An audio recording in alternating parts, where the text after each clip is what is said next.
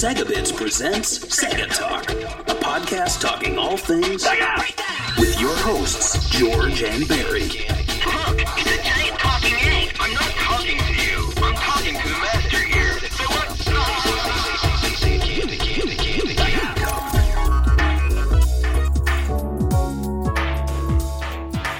Hello and welcome to episode 59 of Sega Talk. I'm Barry, with me is George. Hello, everyone. And on this episode, we are going to be discussing Samba de Amigo. Now, you might be wondering which one. We're actually going to be talking about all of them. What? So I have them here. Are they all the same game? I mean, they're not. Pretty much. But before we get into that, and this is something I didn't tell you, we've got a little mailbag. Someone made a comment on our previous episode. You can listen to it on iTunes, YouTube. You can also find it always on segabits.com. And that's where this comment was. I just thought it'd be fun to say what I'm commenting on instead of typing to this person. Mm-hmm. This is Sir Zyonder. And they said, and this is about our Shinobi 3 Return of the Ninja Master episode. He said, this is a very good episode on a very good game. But is the Sonic story really easier to follow than Shinobi? You have the IDW comics, the Archie comics, the movies, and of course the games. You said that the order was Shinobi, Revenge of Shinobi, and Shinobi 3. Could you do that for Sonic, though? As you said, and this is what I liked, he goes, as you said on episode 4, you couldn't get your head around the story for Sonic 06. and I'm sure many people feel the same. And he's saying, would it even be possible to have a Sonic timeline? So first off, I like this because we're on episode 59 and someone is remembering something I said on episode 4. How does that make you feel? It makes me scared of what I've said in the past. Because people will be like, man, Barry, you're canceled. I'm like, why? They're like, episode 3, you said that it doesn't matter what car they use in the Outrun game. It's just a car. And I'd be like, oh, man. That's true. But just my comment to him was that I was referring to the Genesis Sonic games and how it was very easy to follow Sonic 1, 2, 3. Whereas with Shinobi, and in his comment, he does lay out what the order is, but that's not the order, as we discussed. It's really Shinobi's its own thing. Revenge of Shinobi is actually the first in a Genesis series, and then Shinobi 3 is the second in a Genesis series. So it already gets a little confusing. Now, Sonic, of course, has so many games, but, I mean, end of the day, you look at the Genesis originals, and it's just easier to follow, and that was my point. But yeah, I don't understand the Sonic 06 story. But anyway, Nobody does. If you guys want to leave comments to these, YouTube, of course, but the website's really great because it's easier for us to find them, and we get notified. So, of course, you can also back us on Patreon, patreon.com/Segabits. You can pick the episodes, you can get these early, you can talk to us, you can DM us, and we'll DM back to you. Like, how cool is that? It would also be kind of cool if, like, I don't know, we like had a mailbag where we take the best comment of the episode before, or if somebody like said, you guys said this wrong, and then we like go, all right, here's a correction, because sometimes totally we get it wrong too, you know. Oh yeah, I'd love to do another mailbag. We did them way back in the I think on a Sega News Bits. Yeah. But now diving into Samba de Amigo, I'm really excited about this one because this is a handful of the Dreamcast games that really stood out to me when the console was new and fresh. Just like Shenmue, I was really excited every time I read about it, just like Jet Set Radio, same thing. So what's interesting, though, is Samba de Amigo, so it's, you guys know, it's a music rhythm game developed by Sonic Team. It originally released in December 1999 to the Sega Naomi arcade platform, and then the next year, the game saw a port to the Sega Dreamcast with a Japanese release of April 27th, 2000. So right there, that's a really quick turnaround time. It's almost like Sega was doing simultaneous releases. And do you remember when they were doing this at this time? Like, it wasn't just an arcade game announcement. It was an arcade and Dreamcast game. I don't recall the, like, the announcement for it, but, like, I do recall, like, the hype surrounding it. Like, Sega, I think, did a really good job during the Dreamcast era to get Sega fans really hyped up for games. Like, even games that, in my opinion, I personally wouldn't check out right away. Like, Samba de Amigo would never be up my alley. I wasn't in... At this time, I wasn't into, like, samba music or anything. I was pretty close-minded in terms of music. I was a kid, right? So I'm like, if it isn't heavy, it ain't worth listening to. So, but I got excited for Samba de Amigo because they sold me on this party mode, this music game that, like, is very unique.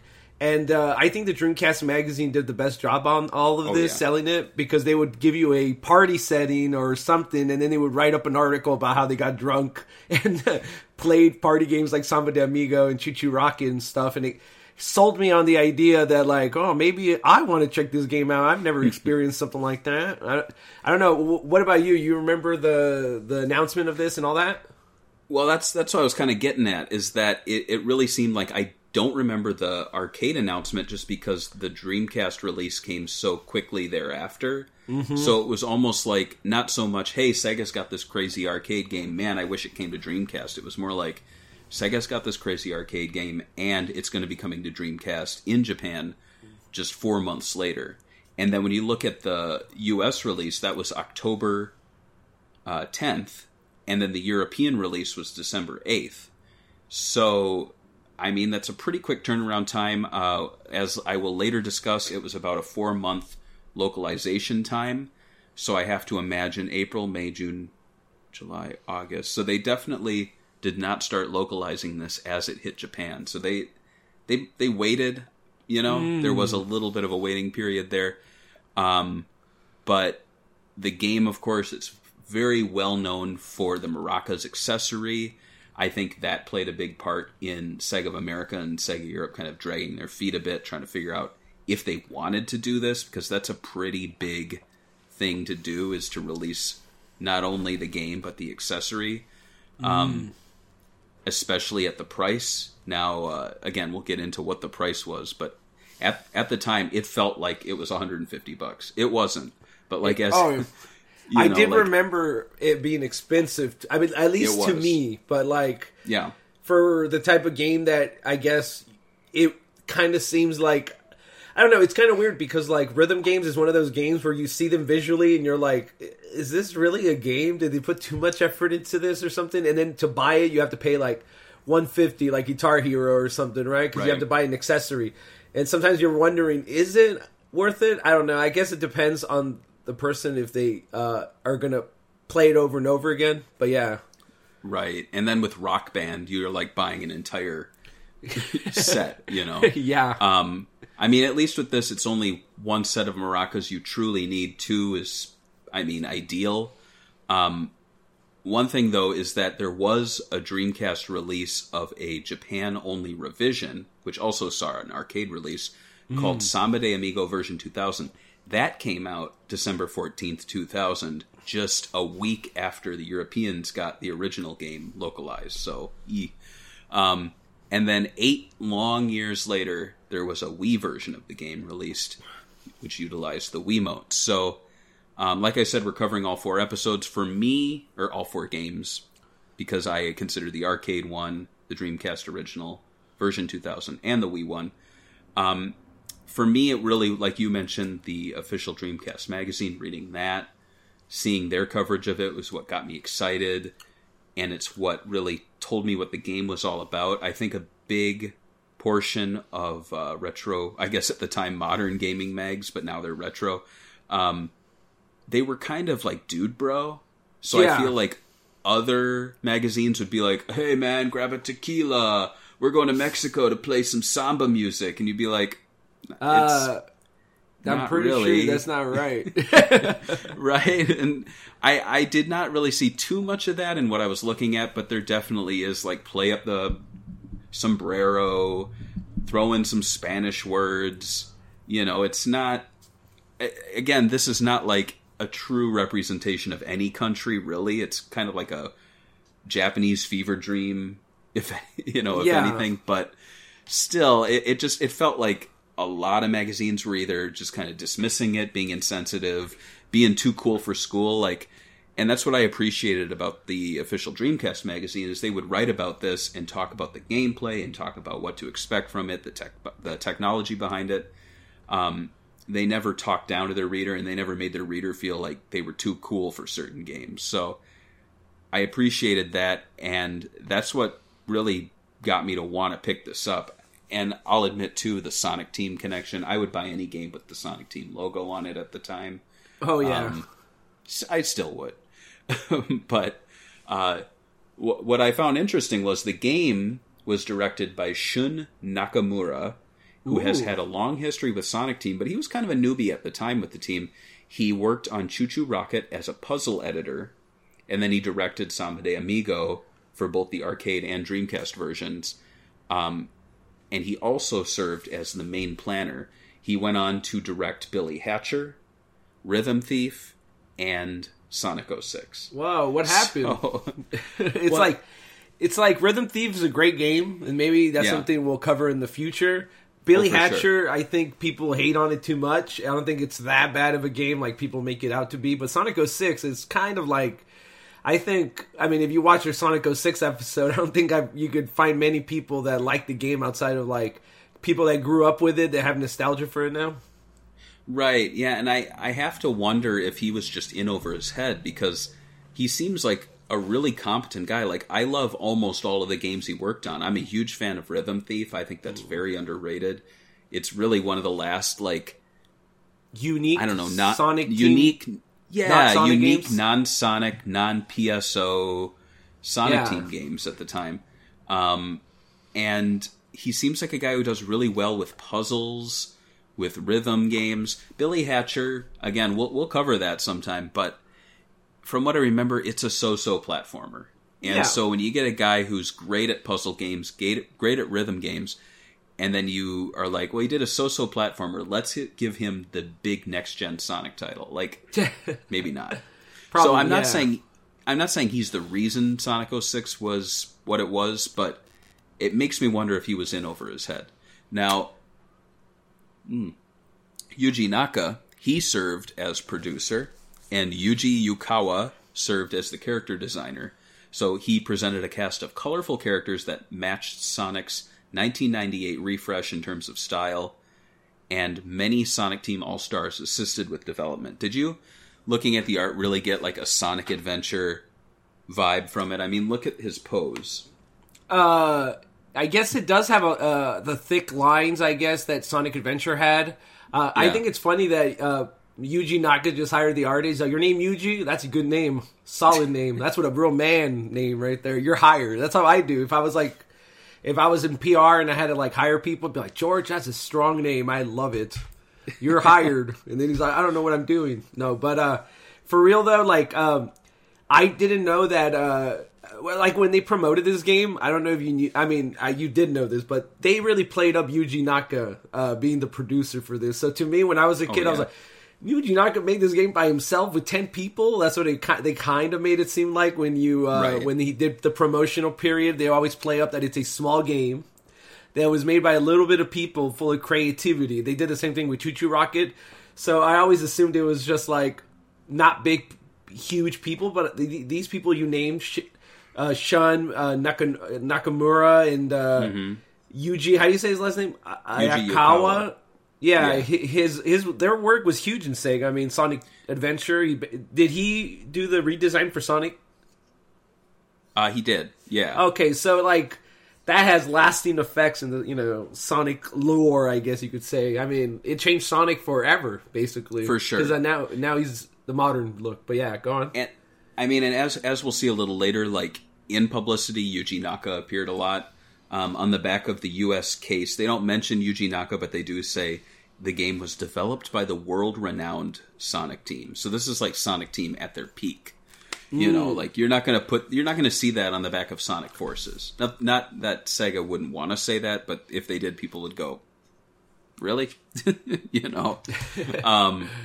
But before we get to the gameplay and characters, I want to ask, do you think Samba de Amigo would have benefited from a story mode? Because as you saw, I didn't talk about story. There is no story. I don't know. It's like kind of like are they going to do a good job with the story here with Sonic? And like, is Sonic Team going to be able to like explain why a Monkey. Okay. Samba music is from. I mean, where's its origins from? I know it's not from Mexico. I'll tell you that Brazil. right now. Brazil. Okay. So they're going to explain how. Is there monkeys in Brazil? Oh yeah. Oh, there is. Oh man, now I kind of want to go. But anyway, do you think we could just go and like pet one? They're probably like rip our skin off, right? Well, that's the thing. The Simpsons famously got in trouble when they went to Brazil and they made fun of their monkey problem. And they were like, we don't have a monkey problem. It's like, you kind of do. You know? They're not your amigos, that's for sure. But No, they're not. So as far as like a story mode, I think, yeah, I guess it could have worked out. But like, what is it? Like, you play as a monkey that's touring South America, trying to start up his amigo band. It would have been interesting because, I mean, like, even stuff like Guitar Hero had story modes, and like now they're making a lot of these rhythm games like the Persona ones where they're extending stories or doing what if stories. Mm-hmm. It always made me think, like, back then, wouldn't it just been easier for them to remix Sonic music as salsa music and then just put Sonic on the cover and make it a Sonic game? Sonic de Amigo. Sonic de Amigo, yeah. There you go. Yeah. That could have worked.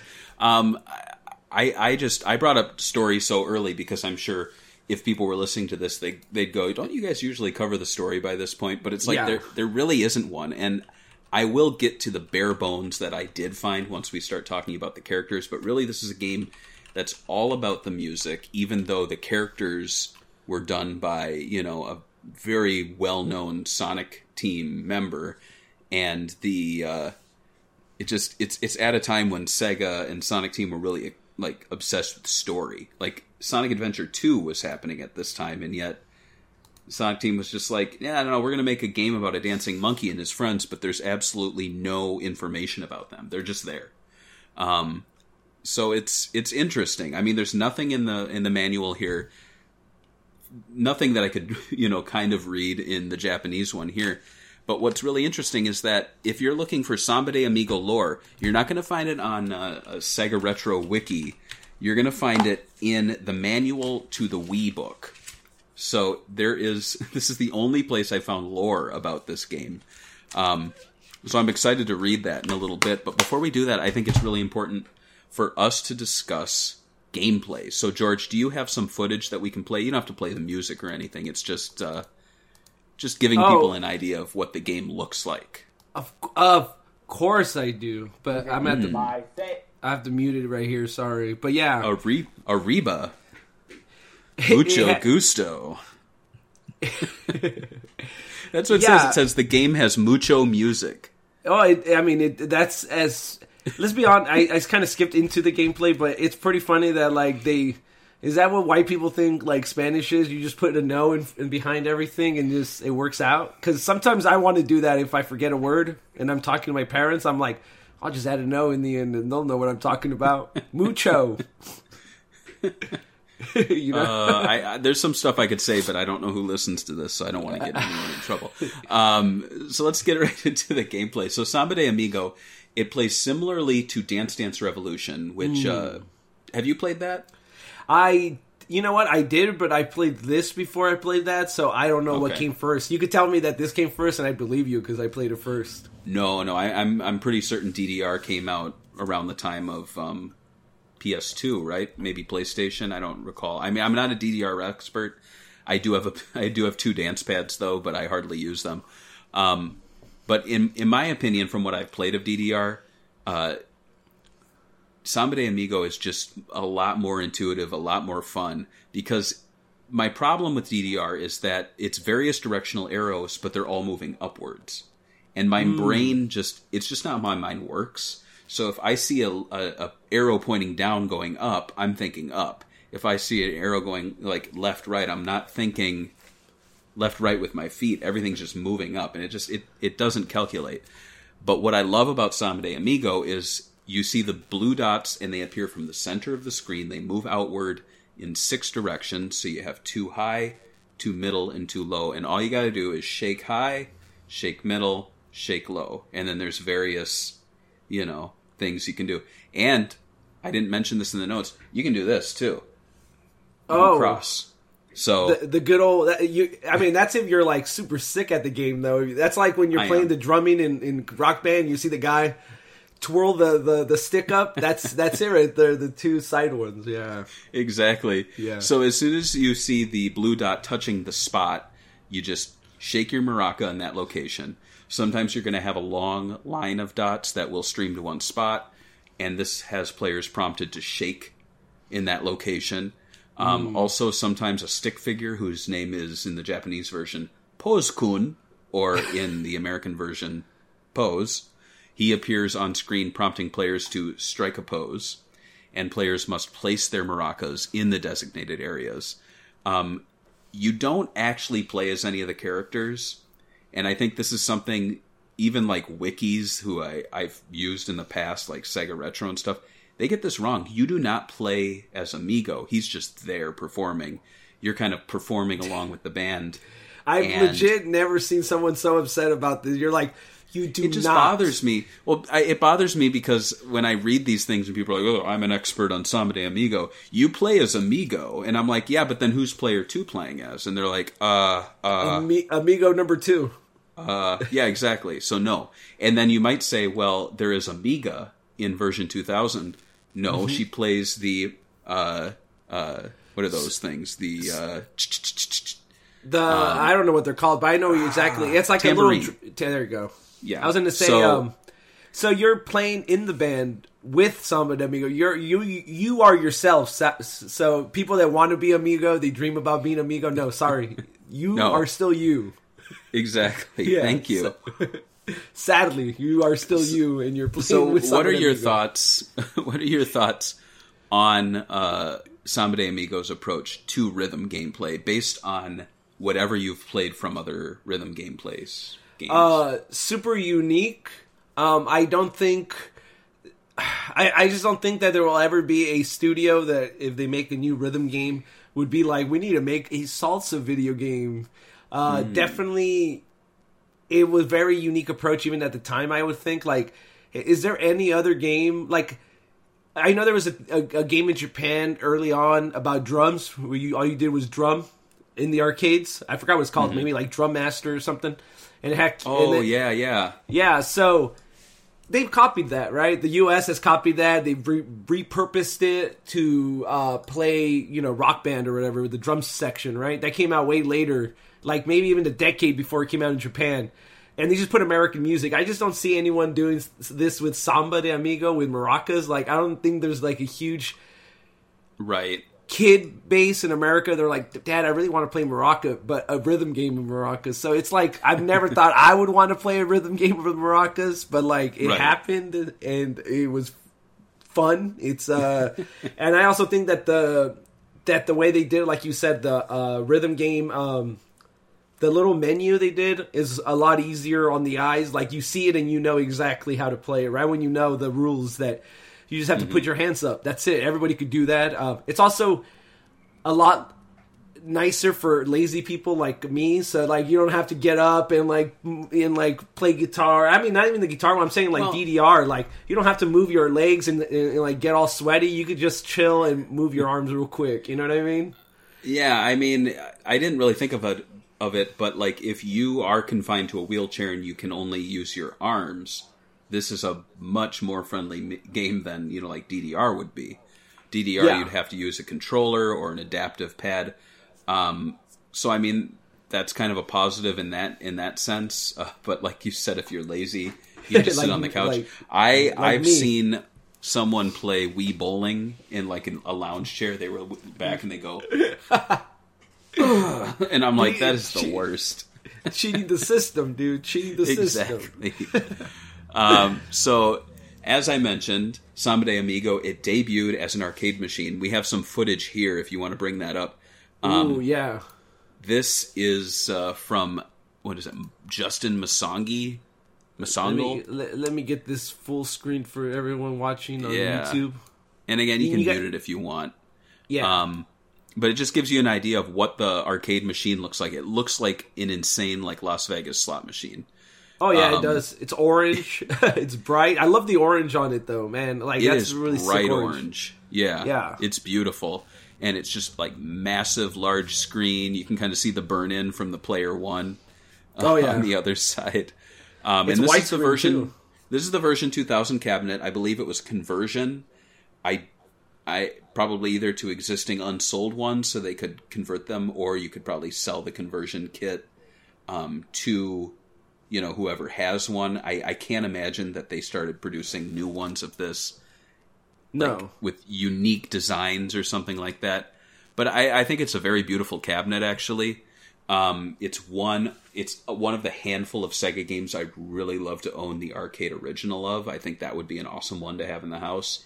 So this one, like, did it get mass release in like America? Because like me and you, we've seen a lot of Sega machines, right? We've even seen the rare F-Zero one that people talked about online. We've seen it in person, but I've never seen this arcade machine in America anywhere I've been. And I live in California, and you live in the East Coast, right? So that's a good point. Sorry, go ahead. Yeah, no, that's a good point. Yeah, it at least according to SegaRetro.org, it does have a listing for the U.S., but there's no date, there's no price. And nothing really said about it. Having said that, I know people who have seen one in the U.S. The question is it all translated, or is it just an import that someone brought in going, oh, kids are going to love this crazy stuff? Yeah. So, who knows? It seems like such a short window, though, between the arcade release and the home console one, that I have to wonder if arcade owners were like, nah, like, I've seen it for sale. You can get the whole thing for like $150. Like, why am I going to buy a massive arcade machine when I see kids playing it at home? Like, they're not going to come here to play it. They have it at home. So yeah, I would say that could be some, like, maybe it didn't take off as much as like DDR. I mean, it was competing against DDR at the time, and that one was a massive game back then. Like, you even see it in popular media all the time about people going out on dates and playing DDR with the girl, you know? Yeah, it's in Scott Pilgrim, right? Like, it's like Ninja DDR. And believe it or not, we're going to end this episode with a Samba de Amigo parody that appeared in pop culture, so that'll be fun. At around the time, though, that Sega released this game, they were releasing a lot of very large and unique and undoubtedly expensive arcade machines. For example, Brave Firefighters, which we'll never see a Sega Talk episode, but I love talking about. That was released in 1999. It had a similar approach by giving players a gameplay experience that was basically one-to-one with a real-world activity. But instead of shaking maracas, you picked up a giant heavy fire hose, and it had that little, pressure gauge, and you put out fires with it. I believe, too, that both Brave Firefighters and Samba de Amigo used similar tech, just in terms of tracking a player's motion over a space. But unlike Brave Firefighters, Samba de Amigo very quickly saw a port to the Sega Dreamcast. And to do this, Sega did the unthinkable. They developed an expensive maraca peripheral for use only with Samba de Amigo, and this brought the arcade experience home. Unlike the arcade machine, which tracked the maracas from the screen to the player facing the machine, so you didn't have to worry about where you were standing so much, Samba de Amigo tracked the maracas from the floor facing upwards. So there were sensors on the floor, on the base, and then your maraca had a... why am I talking about it? Let me show you. You have like 100 maracas. I know you do. There it is. So your maraca had this sensor here, which would then go over the base, which I have here. So it's like a huge version of like the Wii motion sensing device, but like you put it on the floor. Yeah, exactly. And the first party one, the Sega made one, I feel like has a better range. So you could stand over this and get a little off track, but it doesn't need to be dead on. Like, it can, the other sensor can be like this, and it's going to be fine. It's when you start dealing with the third party ones, which I'll start digging out in a second, that you start getting trouble. And maybe that's why I have so many of them. I feel like people have given them to me because they're sick of their third party maraca controller. I don't mind because, I just have the player 2 use it and they deal with it. It's fine. That's true. But it's interesting because Sega released the controller and game outside of Japan, as I mentioned, but despite being built around the idea of using maracas, 30,000 copies of the Dreamcast game were initially shipped to North America, but only 10,000 maraca controllers. This is initially, so they might have put out more. But think of that. So that's 10,000 maraca controllers. That's not even factoring in 2 players. Now, not everyone got 2. I didn't get 2. I only got 1. But I can imagine there were people getting 2. Let's say everyone got 2. That's 30,000 copies of the game and only 5,000 people having a 2-player set. That's not that good, is it? I mean, No. However, I do not think they sold through the stock. Years after, I would see new maraca controllers go up for sale. You don't see them anymore. They're used typically, but I would guess they probably sold through the 10,000 maraca controllers maybe during sales as the Dreamcast was on its way out. Even worse, only 3,000 copies were set to be produced for the UK. And, That well, the maracas were... like it was shipped to fail in the UK. Like 3,000, that's like way less than Panzer Dragoon Saga got in America, which was like 30,000, and that game goes for like $1 gazillion. Oh, for sure, yeah. Yeah. So That's insane. it did not seem like they really cared in the UK. And you'll see why. Well, the maracas were priced around $75 to $80 in Japan, and it was about that in America, too. In Europe, they sold for £100, which converts to much more, which is like, I think, 120 or 130 bucks America.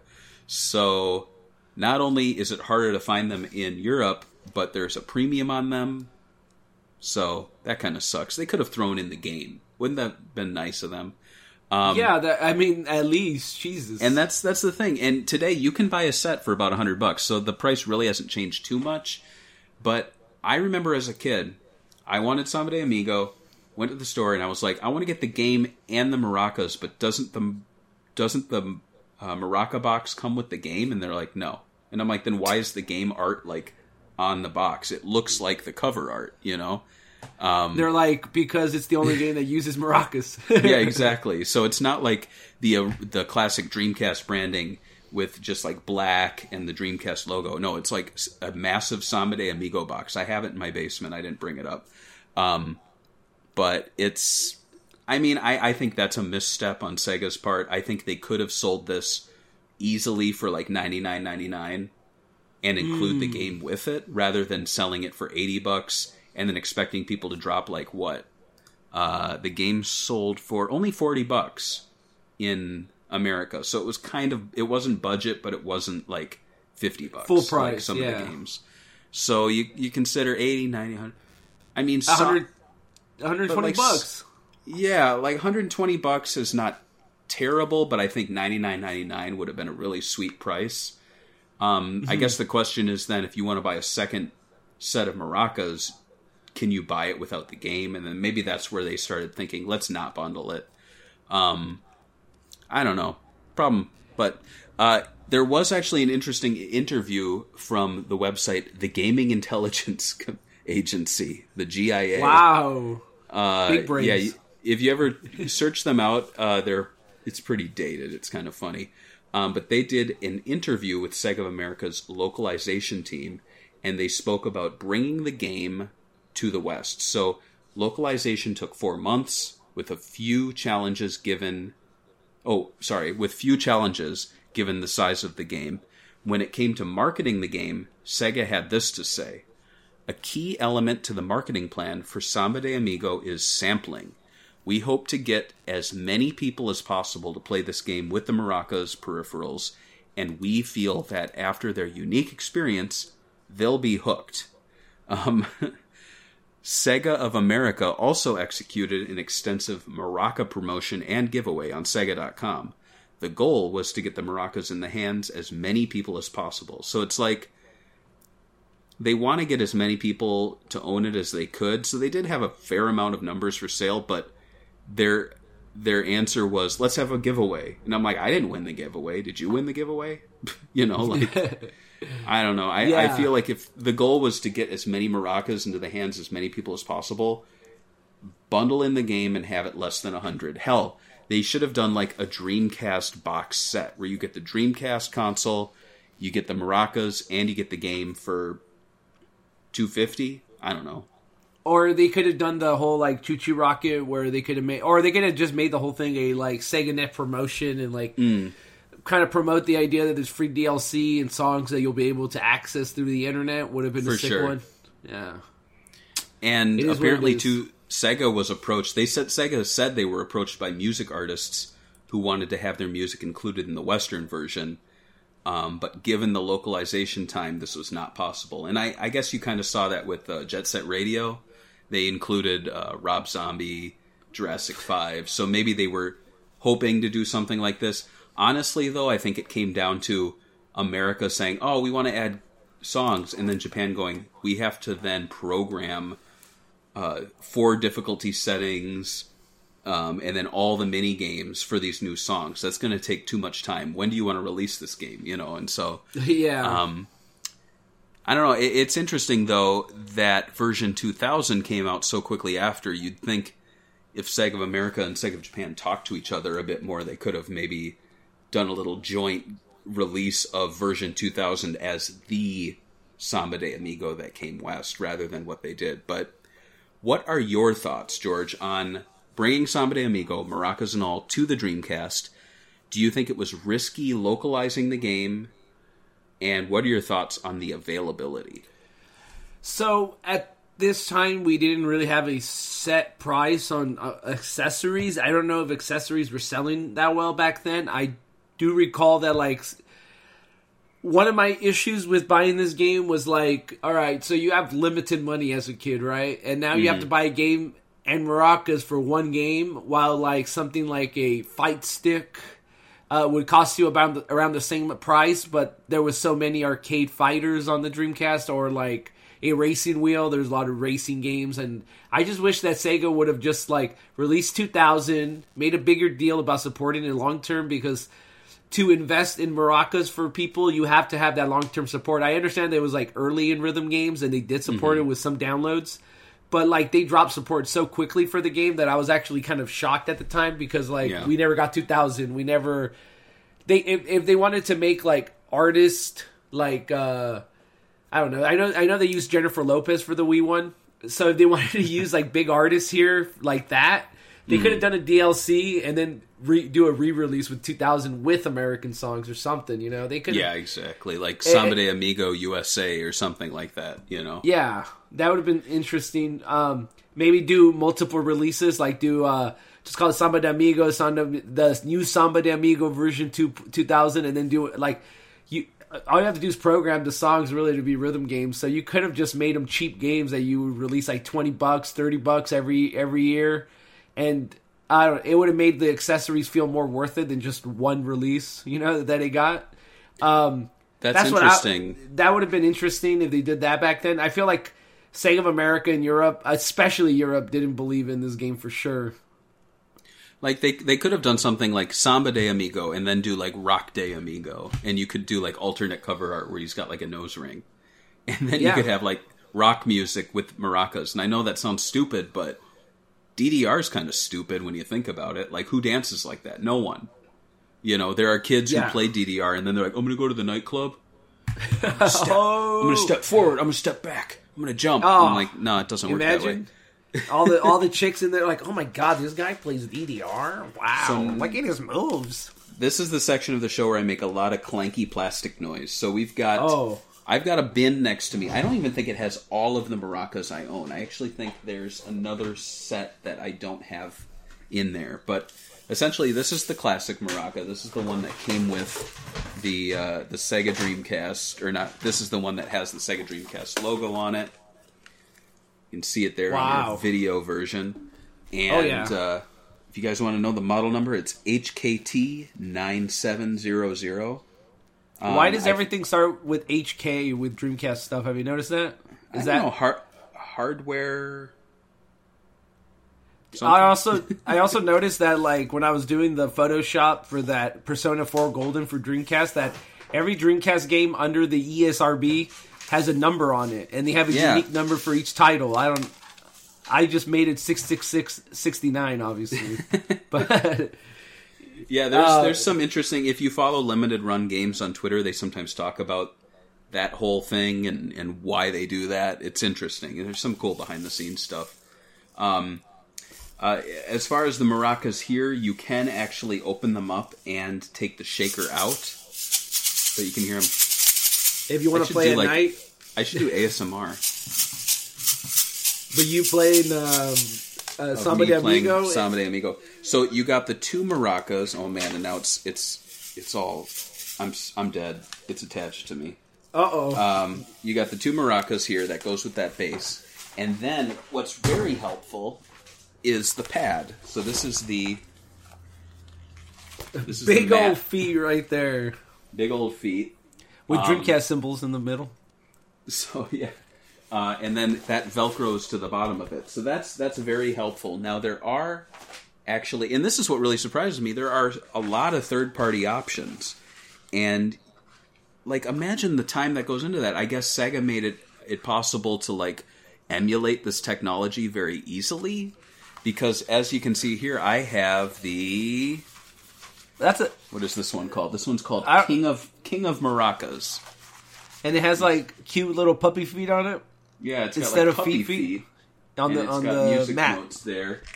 But again, you keep your feet firmly planted on that, and it's going to work just fine. I've got the. It's from the company Naki. So this is Never the heard bass of them. that goes with it, and then these are the maracas. Compare them. I mean, shake the other one, the official one, and shake these. I need to hear the difference between these two babies. Here you guys go. Dreamcast. Oh, that's a nice sound. Naki. Too strong. Oh, it's too overwhelming. So, and I actually have a third set.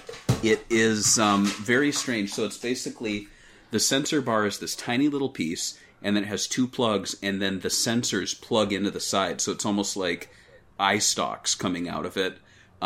There is no mat, so you kind of have to just hope you're standing in the right place for the sensors to align.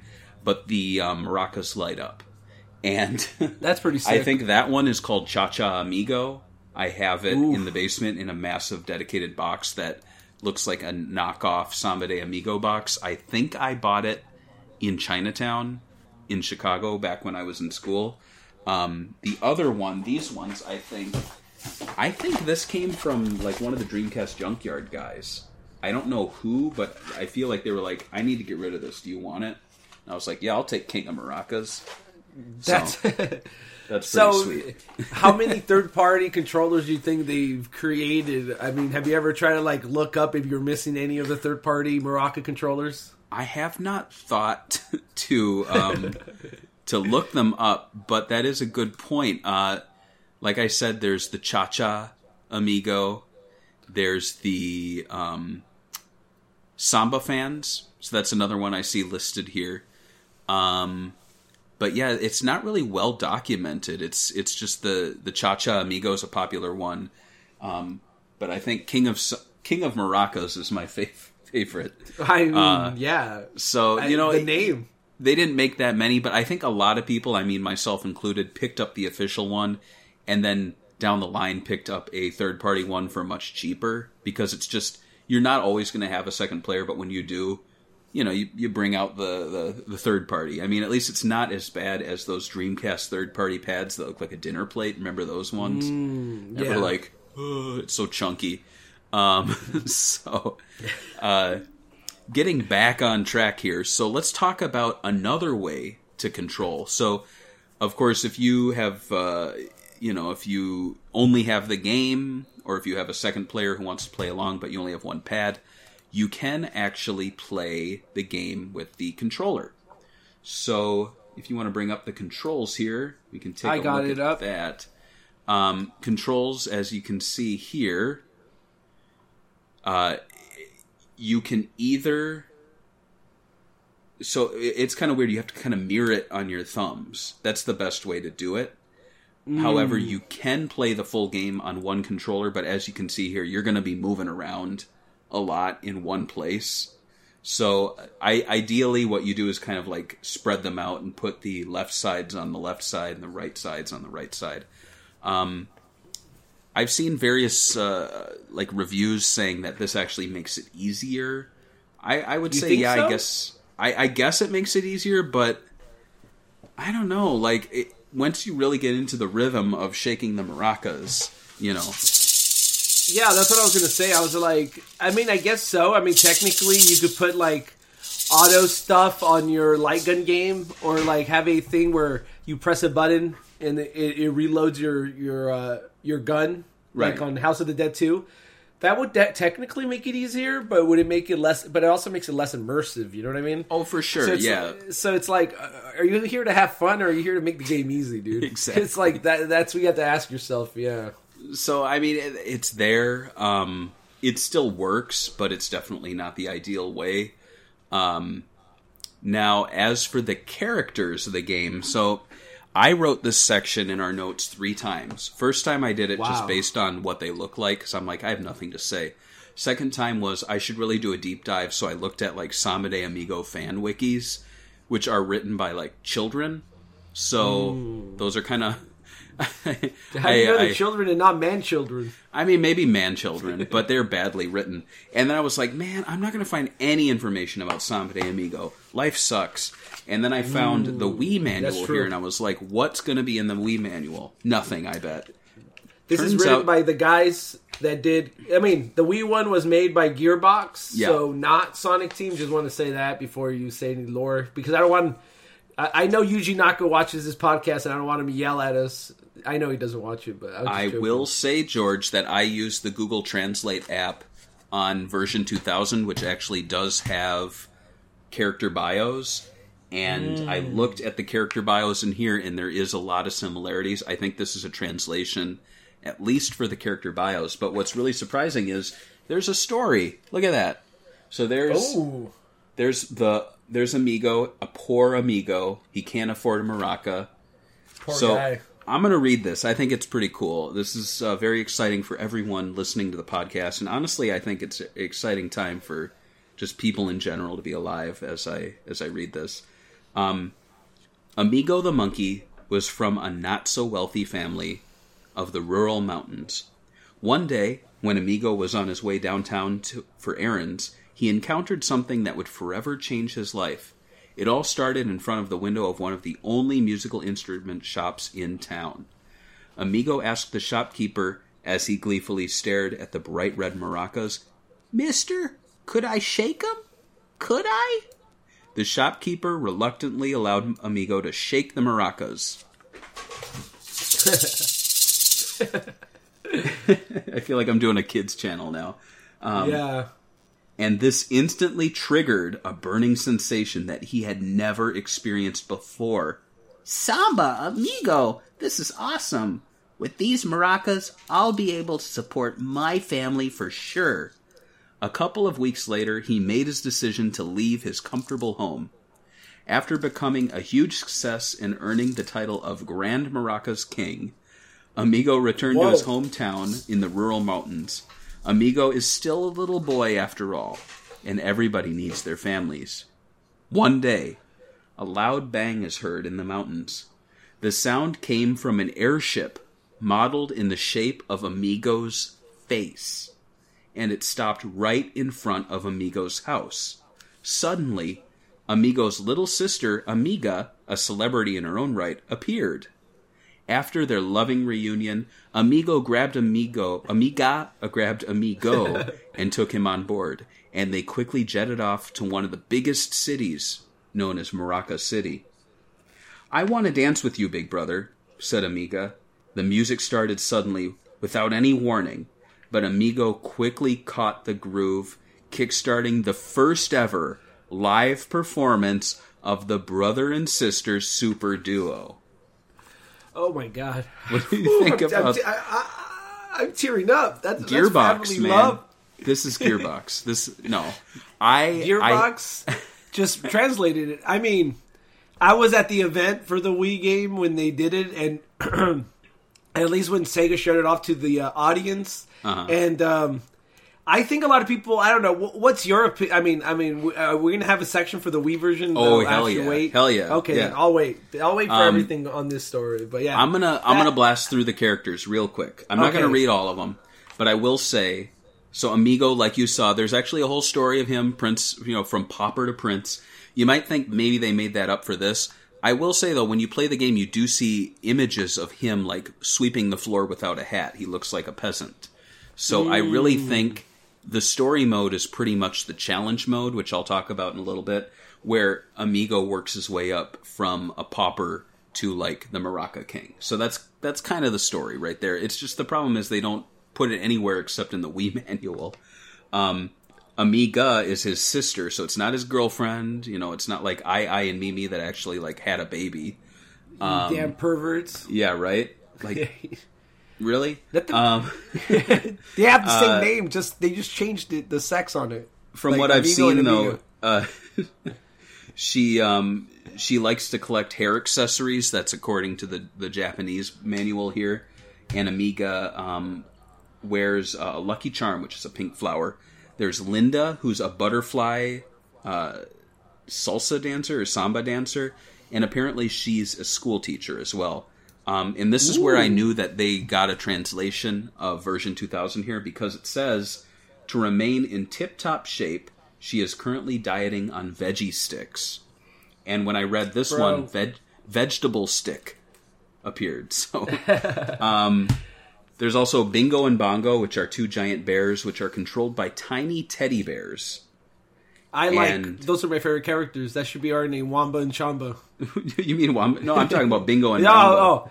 Oh, yeah, you're talking about Bingo and Bongo. Sorry, my bad. Sorry. But that's pretty much. But they do like to eat marshmallows. Chumba and Wamba. That's the guys I like. I think we should be them. So this is some pretty cool lore.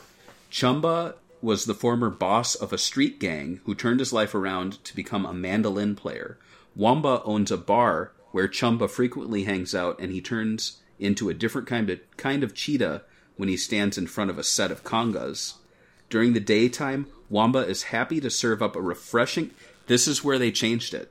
So Chumba and Wamba in the Japanese one like to eat cactus steak and bourbon. In the English one, they like tropical smoothies and pistachios. So, I mean, I would take the pistachios and leave it on for me, and maybe the bourbon. So we have just you eat had cactus? Pistachio. I like cactus steak. I do like cactus. I mean, there in Mexican lore, there's a lot of names for cactuses in Mexican lore. So yeah, my family eats cactus. I grew up. I like it with tacos, but like I don't like it by itself. I always hated it growing it up. Like my parents always made it, but I'll eat it with beans and like an actual dish. Mm-hmm. I'm alright, but not by itself. No way. And no bourbon. I'm not. Oh, I mean, a little bit. Just when I was a kid. Now I'm as an adult. I'm not that into bourbon. Now, I want to talk about Rio. This is the last one. Not Rio Hazuki. This is R-I-O. The real one. So I thought Rio was a girl. Like a female It is a girl, character. right? No, it's a male. So, in version he's 2000, cute as hell, dude. The loose translation said that he may appear feminine, but he's very masculine. But in this, they just say, they don't play that up so much. They just say that he's an all-around good guy. He likes chasing his dreams. However, one very interesting fact is he eats onion rings every morning for good luck. I love it, dude. I love the little silly things they add. I didn't know it was. Actually, thought it was a guy too. I mean, I understand it's like back in 99 when they wrote this, so it's like. I think Japan, even though they're like more conservative, when it comes to their like everything, they've always had this like anime and like even in early animes where they have cross dressers and they're just like fine with it, like it's not a big deal. So I'm not that surprised that they did something like this here. It is interesting though. The Japanese one's like he looks like a girl, but he's super manly, and then the American one's just like he's a cool guy. So I mean, I guess good on America for not playing that up, but shame on them for removing cactus steak and bourbon with tropical smoothies and pistachios. So, we've got those people on Twitter like Persona-sama talking all about this deep Fantasy Zone lore, but here we've got the Samba de Amigo lore. So that's what I've got. So what are your thoughts on the characters, and do you think their designs are like Sonic Team approved? Do you think they look like they fit in well with like Sonic Adventure, Billy Hatcher, and who's your favorite? I think you said Chumbawamba, right? Yeah, because it's like the band. So no, I do like they're cool. I really love this like aesthetic for this world that they chose. I mean, we've even talked about it being our review pictures or images that we have early on the site. It's one of those characters that I feel like kind of like isn't talked about. Like when you think of Sonic Team and you ask people, hey, what Sonic Team game do you want a sequel to? They're not going to be like, oh yeah, Samba de Amigo. It's most likely like, oh, I want a new Billy Hatcher, Sonic Riders, or what is another one that I hear a lot? Sonic Battle. Sonic Battle, yes, exactly. So to me, it's like, I don't know if they're like, this is a unique little slice, and I'm actually $4.99. That's a good price for it. Yeah, right. I was gonna say, I'm actually shocked that Sega tried to bring it back during the Wii era, even though it made sense. Mm-hmm. And I really loved that. My favorite part is the character designs. I think what's his name did a great job. I think this was when Sonic Team was like in the height when it comes to their art, because they did Phantasy Star Online. They did this. They did the new look for Sonic Adventure. So they had like this real different aesthetic. Like I wouldn't say these like blend in together, but you could kind of tell that it was him now that you look at the thick lines he used. For sure. And Sonic Adventure uses it. Yeah. So, but who's your favorite character, and what's your thoughts on the design for this game? I think I'm gonna go with the classic Amigo. I like his face. I like how his teeth. It's kind of like Dr. Eggman classic teeth, where they just kind of like bleed into his face. I think he's a very fun, expressive, quirky character. I like him even more knowing his backstory. I wish they played that up more in the game. Like I said, you can see him sweeping and stuff. I kind of picked up on some sort of like rise to stardom, but I feel like if they just had a quick thing going, Amigo the monkey, just got his first set of maracas. Let's make him a maraca king and shoot him to stardom. Join his band. Like that wouldn't make the game any different than it ended up being, but I think it would have helped. You see a lot of like TV production stuff going on. If you look in the manual, it says Pose Show, which makes me wonder if they are like performing for a TV show called Pose Show, and Pose is the host. It's very strange. So there's lore there. I think it could get fleshed out in a sequel, but I like it. I like the characters. But I think the big thing is, you get ready for the main event. We're going to talk. This is going to be a 4-hour episode. No, I'm just kidding. So well past Sega Talk episodes, we cover like stages or important story moments. Being a music game, we need to discuss the music. So I'm going to quickly run through the track lists for the arcade, console original, version 2000, and Wii version, and we can discuss the tracks, highs and lows, and our favorites. So I'm going to pop open the Sega Fandom Wiki. I don't know, they had everything here, so I figured I'd go with it. It's an alright wiki. It's just weird because sometimes they miss a lot of stuff, and I'm like, that's not right randomly. But covering Sega's hard, There's a lot of stuff to cover. But yeah, for sure. So they list out here. It's kind of handy. So it shows songs that were not included in the original Japanese home release due to rights issues. They were, however, included in the English release and in version 2000. So that's interesting. So I guess I'll denote those. And then neither of these songs were included in the English release or in version 2000. I guess I'll denote those too. So there was Al Compás del Mambo, or Mambo Beat, by Perez Prado. There's The Cup of Life by Ricky Martin, which was not included in the original Japanese home release. There's El Ritmo Tropical, or El Bimbo, by Dixie's Gang. There's La Bamba Classic by Richie Valens. Yeah, it's a classic.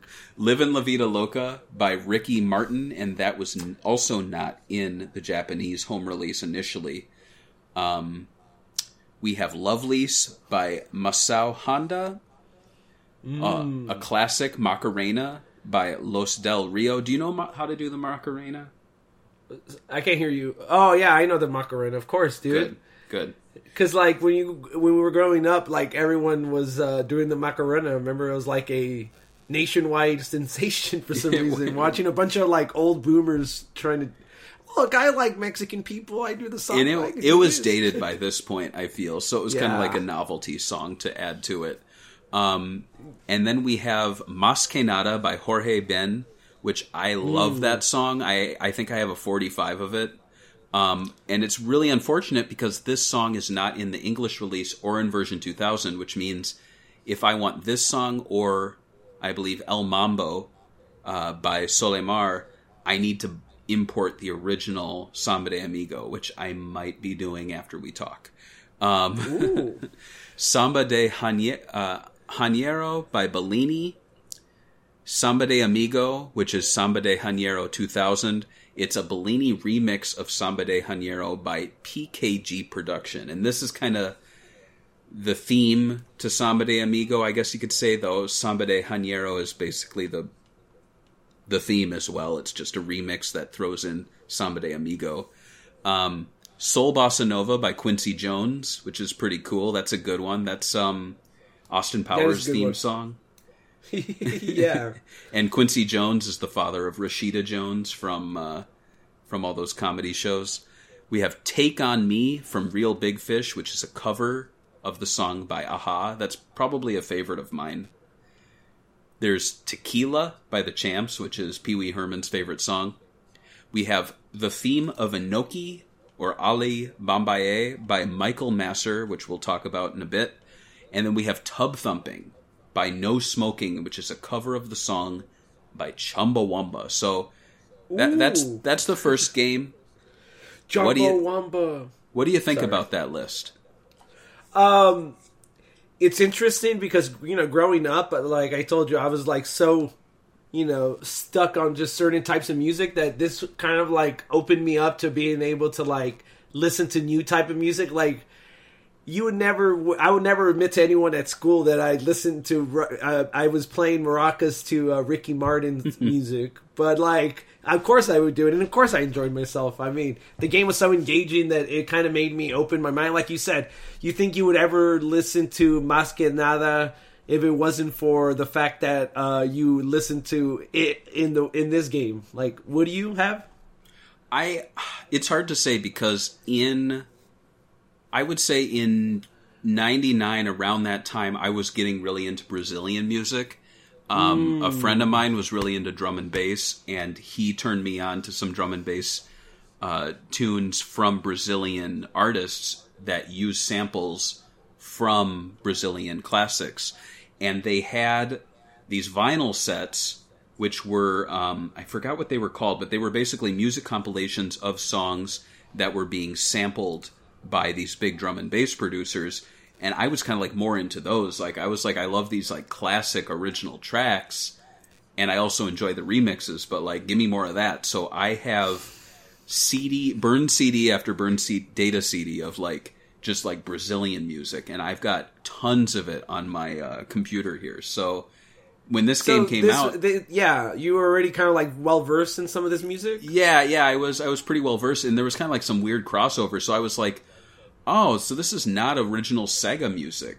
Like, hardly any... It's not like we have, like, a Hideki Naganuma that people are like, oh, I love your work. Like, no one's going to be messaging them because it's... Really, there's no one here from Sega who really put their mark on it. In fact, I don't think anyone here is from Sega. It's all covers or classics. I mean... Who is the Wavemaster one? I mean, isn't that like a Sega studio? But like, it's kind of like they don't really like sound like themselves technically. So It's not like they have any. Like, if I listened to this whole soundtrack and you told me the Wavemaster music's actually within Sega, I would be like, it doesn't sound like any Sega soundtrack I've ever heard in my entire life. There are a lot of covers. Ricky Martin's a sound-alike. That's not actually Ricky Martin. So, I believe so. I could be wrong, but. Go back and listen to some of these. Some of these are obvious originals. Other ones are very clearly like studio remakes, either done faster, they infuse a little bit of samba to it. Now, moving into version 2000. So this one added a lot of songs. I don't believe it dropped any. I could be wrong. But here's what they added. So we had Bamboleo from the Gypsy Kings. Perfect. I like that one. Cha-Cha Cuba from Matt Bianco. We have Joby Joba by the Gypsy Kings. Games People Play by Inner Circle, which is a very non-samba song. You know, talking about you and me and the games people play, you know. This one I love, the theme of Rocky, Gonna Fly Now by Bill Conti. Hot, Hot, Hot by Arrow. Mambo de Verano by the very Hispanic Masaru Setsumaru. I'm trying to look for it. I can't find it here, but I have a list open. Sorry, I can't help you here. There's Salome by Cayenne or Cheyenne. SOS, The Tiger Took My Family by Dr. Bombay. Mucho Mambo Sway by Shaft. Tout Tout Pour Ma Chérie by Michel Polnareff. Ooh, that was very French. Vamos a Carnival by Tomoko Sasaki and Naofumi Hataya. Are they from Sega? They could be. My list that I have open doesn't have 2000, so let me. Oh, okay, that's okay. Well, I'm almost done with them. Volar by the Gypsy Kings. Volar, you know. Then Wedding March by Felix Mendelssohn, which is basically the wedding song. You know, dun, dun, da, da, da, da. So, you think a lot of this stuff was just like open source music where they're like royalty free, like YouTubers do? It could be. I think Wedding March was included because in version 2000, the love mode was applied to every mode. So I think they were hoping people would propose with this game. I really do, and I have to wonder if someone proposed. Did you propose to your wife like this with Yes. this song? And she's like, yeah. She's like, I went. No. And then you had to try again with a different song? I just did that. Oh, do that. That's it. Yeah, that's all you gotta do. So that's what version 2000 added. And then finally we have the Wii version of the game by Gearbox. It features nearly every song from the original game, 9 new modes, cameos from Sega characters. We'll get into all of that, but let's talk about the music. So I gotta be honest, their music editions like suck. And yeah, I kind of it definitely doesn't like feel like some of these artists should have even been in here. Right. There's some artists that like I fucking despise they're in here because I just don't like them as a person, like Delight. So I'll just let you go through it. Yeah, so what we got here, we have Are You Gonna Be My Girl from Jet, I Want Candy from Bow Wow, Mambo Mambo from Lou Bega, good addition, I would say. Yeah, that one's good. Love Shack from the B-52s, I mean, good song, but, I mean, I don't know. Walking on Sunshine by Katrina and the Waves, Can't Stop by Ozomatli, Jerk It Out by the Caesars, Mickey by Tony Basil, Rockefeller Skank by Fatboy Slim, and like you said, D-Light was in there, wasn't they? Weren't they? Groove is in the Heart. That's it. Yeah. So Groove is in the Heart. I'm trying to remember what the other ones were. It looks like that list was not. I have some here. I mean, they did Do It Well, Jennifer Lopez. Smooth Santana. Mm-hmm. I got Ponte it now. Replay with Rihanna. Yeah. Those were all the DLC songs I believe I listed. So the additional ones included like Bailame, Papa Loves Mambo, which is an excellent one. Mambo number 8. I could go on. There's actually a lot of them here. But it's just there's some great additions, some questionable additions. I got a real kick out of D-Light being in it just because our own history with her and her saying that she killed Ooh La La and Ooh La La's not coming back. And it's like, dude, when like they used we your literally music. just had a VR. Ooh La La danced to your music in Samba de Amigo. Idiot. Yeah, she forgot about that. She just saw the paycheck. So, what's your favorite track out of all of these? Jet, Are You Gonna Be My Girl? Because it's the most samba song of all time. Now, I like the Mambo number 5, like, they brought it back. Mm-hmm. I don't know about, like, favorite music. Like I told you at the time, I wasn't too much into salsa music, so it's not something that I remember from the game. I just remember enjoying the gameplay aspects of the game. Mm-hmm. What would you think would be the quintessential Samba de Amigos song if you had to pick one, like, to have somebody play it? I would say Samba de Janeiro from Bellini. I feel like that's kind of the theme of the game. And then, of course, there's the remix, which also works really well. I would say, though, if you like some of the weirder ones, I actually did some light research. We're not going to cover every song. We're just going to cover, I believe, 3 or 4 of them here real quick. So, feel free to play the music or not. I put the links in here, but I got to wonder if we're going to get hit with copyright strikes. That's what I was wondering too. So, I think we could do a few seconds, like 30 seconds. It's like, but I'll do 15. I'll do 10 seconds, and then in the middle of the song. So introduce the first song we're going to be playing. So we're going to be playing Samba de Janeiro from Bellini.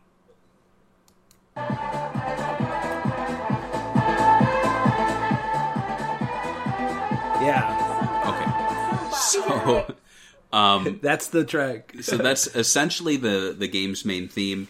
Believe it or not, though, this very Brazilian tune was actually released by a German pop group called Bellini in 1997. The track was a hit in Europe, hitting number 1 in Hungary. It uses the chorus from Herto Moreira's 1972 song Tombo in 7/4 and drum samples from Moreira's Celebration Suite. The song was featured in 2008's European Football Championship after every goal and appeared in several DDR games as well as Just Dance 2021. So this was this was a big hit for the group.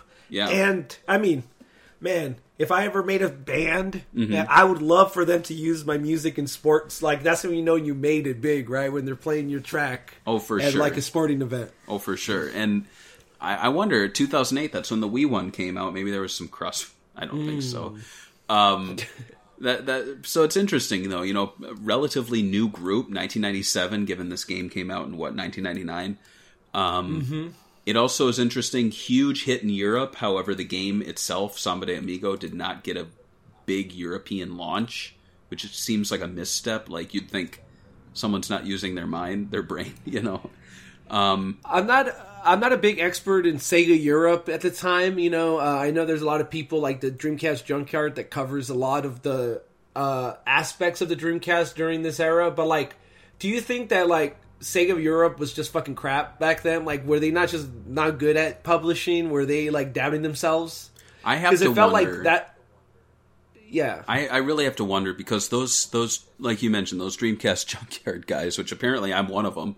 Yeah, you're one of them. Apparently. I was talking about you. I don't know. I have to wonder, like, I know you guys love the Dreamcast, but, like, did you really like Sega at the time? Were they all that great? Like, I don't know. It just seems like every time we talk about Dreamcast in Europe, it's always like, oh, this game didn't come out there. This game came out late. This game didn't get a big marketing push. I mean, you can make, you know, dirty ads and, you know, be all in your face, but end of the day, like, how did they actually treat the players and the customers? I have to wonder. It's like, you know, when the Sega Saturn was out in America, I mean, we were treated like trash here, and you know, so, like, right. To me, when the Dreamcast came out, it was such a huge change in, like, how they, you know, they treated fans. So I don't know. It's interesting. If you're from Europe during this era, we would love to hear about that. For sure. Let's blast through these other songs. I know we've got some fun gameplay stuff to get to. So we have Tout Tout pour ma chérie by Michel Polnareff. So you want to play the song's only like 1 minute and 40 seconds, so yeah. I'll play a little bit of it. Check out the album art, too, if you want to pop that up there.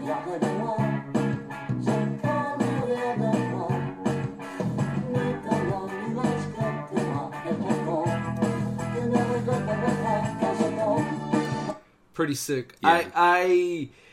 Yeah, the box. Did they release, like, I wonder, like, if it's possible to do a vinyl of this, but, like, wouldn't you have to go through all the artists and, like, give them their share, their pay for their tracks? No, I don't think a vinyl for Samba de Amigo is ever happening. At most, maybe a single, like they would talk someone into putting one track.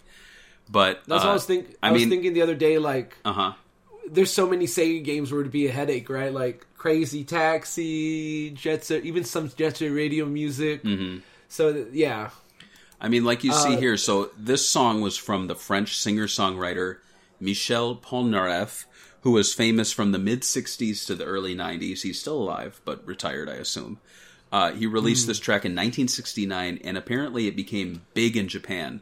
There are Japanese 45 singles, like I have the picture of there, and TV appearances, including this one from 1979. I just wanted you to see just a little bit of it. Like, you see the lady presenting it. And which one? Oh, are we looking at a window? It's a video. It's like the. What's it called? The video? It is called Michel Polnareff Tout Tout Mosheri Japan TV Spot, 1979. Oh. Can you send me the link real quick? Because I don't think I have it. Oh, that's. I mean, people can look it up if they want to. It's fine. All right. But it's essentially a very like 70s Japanese like TV set, and he's playing it live, and everyone's really into it, and they're like doing a little dance. So you can check that out. It's a 1979 live performance. My only guess is that the song was popular enough in Japan that the developers included it either out of nostalgia or they just thought, like, let's put a fun, quirky addition in there. I'll admit that this is the track I probably played the most in the game, and the one that I can 100% on the hardest setting. So, you know, like, boom, boom, boom, boom, boom. It's like, it gets crazy. You're like, da, da, da, da, and I can do it. Theme of Inoki or Ali Bombaye by Michael Masser. Let's play a little bit of that. Got it. Let me fast forward a little bit.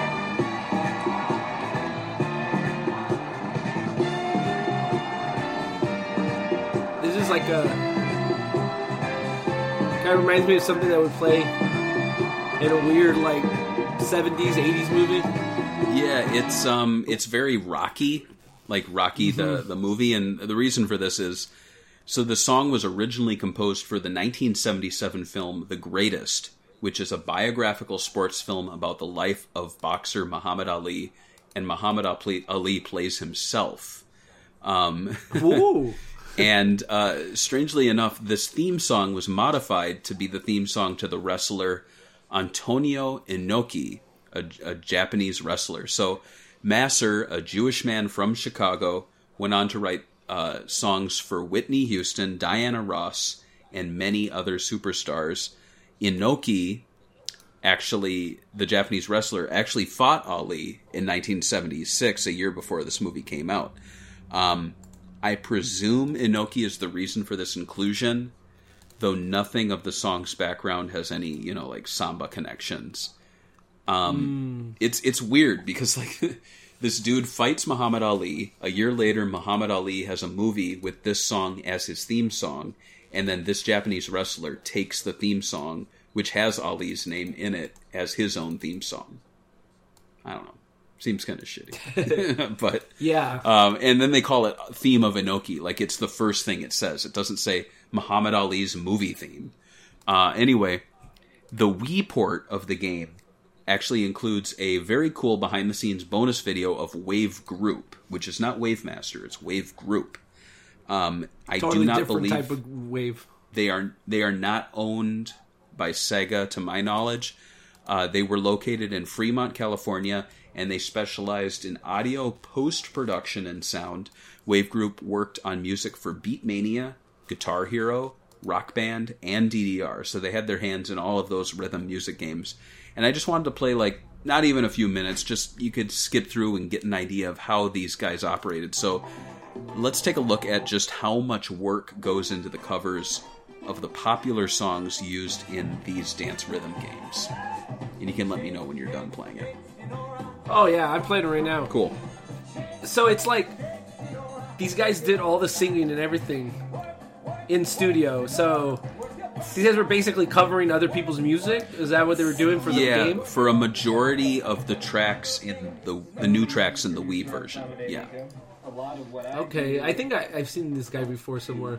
I don't know where. Yeah, they might have re-recorded some tracks too. I could be wrong, but in this video, and it's like a 5-minute thing you guys can find on YouTube. It's called Samba de Amigo Wii Behind the Scenes. Yeah. So I'm just skipping through it for people, but yeah, it's like this is something you don't really think about when it comes to these games. You just think like, just put the MP3 on there and shake your hands. But no, But I mean, like when I actually saw the Rockstar or whatever, like when they have to literally sometimes, if you can't get the masters, you have to re-record everything. right. Exactly. Yeah. So it's just Okay. interesting that they actually put all of this effort into it, and it's cool. It actually makes me appreciate the Wii version a lot more. Maybe that's why they included it. I think so too. I think so too. Moving on here, when Samba de Amigo came to the Dreamcast, not only did it bring new music, but it also brought new modes. So in addition to the arcade mode, the game included original mode, challenge mode, party mode, training mode, and internet access. Arcade mode and original mode are essentially the same, though arcade mode basically emulates the arcade experience, complete with the music selection. Original mode, meanwhile, features tunes earned in challenge mode and tunes downloaded from the internet. So both modes have easy, medium, and hard difficulties, but there is a fourth hidden difficulty called super hard mode, which is accessed by shaking the left maraca in the high position 15 times. So imagine... Why would you hide that though? Like through a having to. Well, that's the maraca, question I right? actually have here. Like, why would you hide super hard mode? Why? Isn't that weird? Yeah, I don't know. Like at that point, why don't you just hide a bunch of random stuff, like debug stuff? Like if you hit the maraca low, you could actually play as a different character, Chamba and Wamba, and then the music's just toned differently, like they're drunk, so everything's just pitched up, all the sound. Right. I don't know. I mean, at this point, you might as well just went crazy on the unlocking. As far for super hard mode, why it was unlocked, I'll just say it's because you had to earn it. I don't know, dude. Maybe, yeah. It is weird. It seems like a mode that should appear once you complete like all 3 modes, but instead just locking it away like that seems kind of strange to me. You have to do that 15 shakes every time. It's a headache. I like doing super hard mode. It is, like it says, super hard, but it's a fun challenge. These modes that I mentioned, they are 1-player or 2-player, and Sonic fans should feel at home with the scoring system, and Knights fans, I will say, because it uses points and a letter ranking system. And I wanted to mention here, so Segabits, we use a letter scoring system too when we do our reviews. Oh, nobody told me this. No, I'm joking. I knew that. And we use Amigo in the icons. And this art... Oh, yeah. Like, we've had this since, like, the site started up. Pretty much, yeah. This art was made by Segabits community member Rad Rappy, better known as Matt Braley, the creator of Disney's Amphibia. And I remember very early on, I think it was like 2010, you were like, hey, this guy did these drawings of Amigo. I'll send you the files. Can you put them with like letter grades? So it's kind of cool now. It's kind of cool now. He asked me. Huh? He asked me, like, he came up to us on the site and said he wanted to help, and he said if we needed any art to ask him. Mm-hmm. So I told him I needed art for this, and I told him, can you just do Amiibo with expressive faces? I think it was him or me that said it, and then it was up to you to do the graphic design work around it. Yeah, so it's kind of cool that I got to collaborate with Matt before he went on to bigger and better things. But I wonder, does that like still stand? Can we be like, hey, can you draw Opa Opa for us? You know. I don't know. It's funny though because one time, like after it was before this, but it was like I think he was working at DreamWorks or something. He messaged me on like on I think it was Hangouts. It was that long ago, when that was a thing. Yep. And he told me he wanted to update him because he thought he could draw better, and he thought that the art was like too low resolution. And we just never got around to it. I mean, the guy's obviously busy producing a TV show. All the work right? he's done. Yeah, of course. Moving back to the gameplay, I just thought it'd be fun to talk about that. You are not allowed to pause the game unless you want to start over. Do you think this seems fair? I think this is fair. What? I mean, it is fair because technically you could pause the game and be like, all right, catch my breath. Or you could like do one section really good and then like press pause and then go take a dump and, get yourself all relaxed. You got to do it live, dude. You got to do the whole song live. Right. So I kind of agree with you there. But for people like that like safe scumming and like being cheaters and like safe states, not good for them. But for us, it's fine. True Maraca Kings. Yeah, I mean, for sure. Yeah, I guess it seems fair. It's fair. Challenge mode, it presents players with a set of challenges, with the goal being to become the Maraca King. Titles Which are we all earned want to be. by clearing a set of challenges. Samba appears to make his way from like a janitor to a king in the art as you move from beginner to king. Challenges are pulled from arcade original and mini games. So, for example, you would complete a song with a rank of C or better, like as an example. Party mode offers 2-player modes that include battle, couples, and mini games.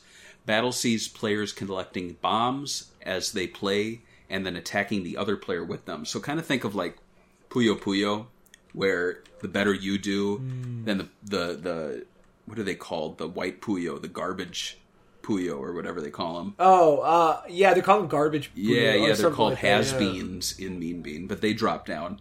And, okay. And so it's kind of like that, but if Has-been? Has-been. If you do poorly, your bomb blows up on you. Then there's also couples mode, which is my favorite. It gives players a love rating, showing how compatible they are. And hilariously, the manual actually says this. It says, if you play in 1-player mode against the CPU and your love rating so basically it says, if you play against the CPU, your love rating will show how much you love your Dreamcast. So they were like, well, if you're playing against no one and it's the Dreamcast and you fall in love, I guess you love your Dreamcast. It's true. That's funny.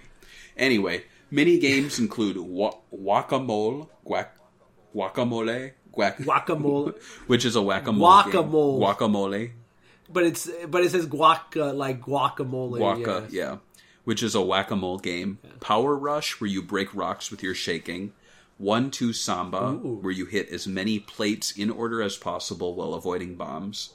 Strike a Pose, where you strike as many poses as possible. And Monkey See, Monkey Do, a Simon Says game, which goes up to 10 moves that you must remember. And then finally, there is a training mode, which you play the game without it ending, if you are getting an F ranking. So basically, it's like, it doesn't punish you. You could play horribly the whole game, and it wouldn't do a game over. Samba de Amigo for the Dreamcast added a lot to the game, but do you think it was enough? You know what?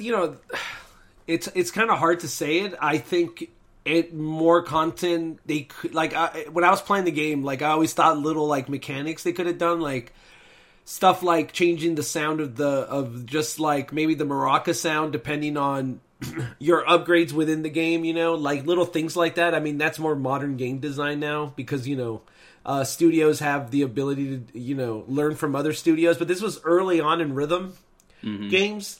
So I would say it's a lot more than a lot of other games I played during this time. And I didn't play too many rhythm games, but I do know that the PS2 had a few, like, there was this one with about a guitar guy, right? An anime one, and it was like made by one of the creators. I think so. And it was made by one of the creators at Nintendo, and it was supposed to be like pretty hyped. It didn't really, it wasn't a huge hit or anything. It was a cult classic.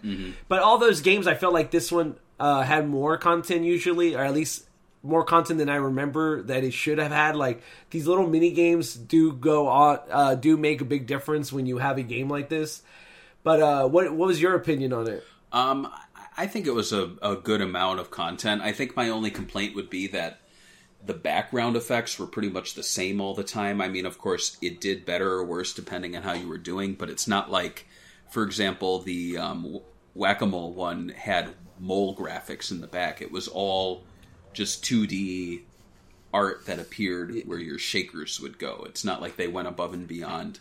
It really wasn't until like version 2000 and the Wii one where they like actually changed the backgrounds to be more appropriate for the song. The volleyball, which I'll talk about next. So it seemed a little cheap, but it was fun. So it didn't really bother me at all. There was also DLC, so you could go onto the internet and download music from Sonic Adventure as well as other tunes. And this was all free. Oh, yeah. However, you can't get them now, but you can download the files with like stuff like VMU Tool. But at the time, Internet DLC was cool, but looking back, it was essentially an unlock key for content already on the disc. So, what did you think of Dreamcast DLC at the time? And do you think, like, looking back now, it was kind of like just a gimmick? It's not like you were actually downloading MP3s to your Dreamcast. Yeah, well, I mean, definitely weren't down. I actually didn't know, like, even for the Sonic stuff, like the Sonic, like the whole tree and the Y2K, was that also just unlock keys? I thought that was actual, like, a download. There was also the missions in Phantasy Star Online. But as for this, I didn't know they were unlockable keys, but now I guess it makes it a little less cool, I guess, because you have to just get the key. Right. But it blew my mind back then that you could get more content through the internet. And I remember being a kid and going like, this is the coolest thing, because now you buy a game and it has more value as the game goes on because they add more things to it. Oh, for sure. And you don't have to re-buy a game. And I thought that was sick, but it really just turned into another way for companies to monetize us long term, because now they're just nickel and diming us now. But, you know, when you're a kid, you think everything's going to be pro-consumer. I didn't know that, actually. This is the first time hearing that it's just a key. I don't think... I mean, it did what it had to do. It made me go online. Right. And I think that's what Sega really wanted to. I think they really didn't have a way to put an MP3 or a full MP3 on a VMU and then play it off of an VMU. So it kind of makes sense. Yeah. What about you? I thought it was cool at the time. Looking back, though, it kind of sucks that you have to, like, find the files and other methods, even though it's all there. I do think there were instances where it wasn't all just an unlock key. I think it actually probably created assets or pulled maybe existing assets to make new things. Rayman had some fun mini games, I remember. So, you know, I don't want to like burst your bubble on all Dreamcast DLC, but I am pretty sure in this case it was more of a gimmick. To make you feel better, though, the Dreamcast original also allowed you to change the maraca sounds as you shook. So you could change your maraca sound to chow. So, you know, they go, you know. So that's pretty cool. And then Samba de Amigo version 2000 was a revision released to arcades and the Japanese Dreamcast in December 2000. And at the time, it kind of sucked for Americans, but I think it especially sucked for Europeans, because Europe received the original game about a week before the revision released in Japan. So we kind of already discussed this, so I don't think we have to discuss it too much further, but it just... I think there's a better alternate history for Samba de Amigo, and I think it involves Japan and Europe and America speaking to each other and being aware of what's coming, and maybe saying, like, we'd love to release Samba de Amigo, but if you guys are doing a revision, let's hold off until December 2001, or, you know, like something like that, or call it Samba de Amigo 2001. In fact, Sega did plan to localize the game, with Samba de Amigo 2001 announced at the Sega Gamers Day 2000 event. But sadly, the localization was canceled soon after. So you can imagine, come to Sega, play our games, and they're like, we're making Samba de Amigo 2001, yay! And then they're like, oh, and the Dreamcast is dead. So, that sucks. version 2000 was actually my first Japanese import. I think it's a must-own if you have the maracas.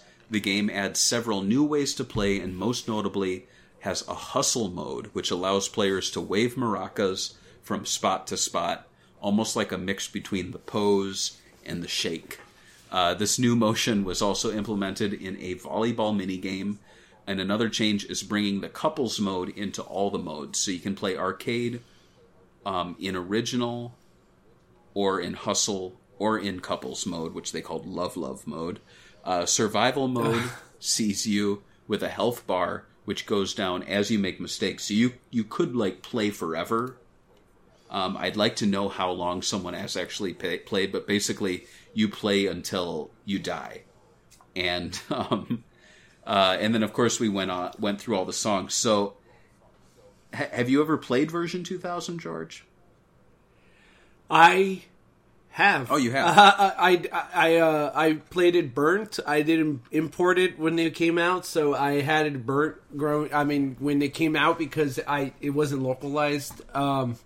So I think it should have just, like you said in the beginning, it should have just been one version of the game, and that it shouldn't have been revisioned in America.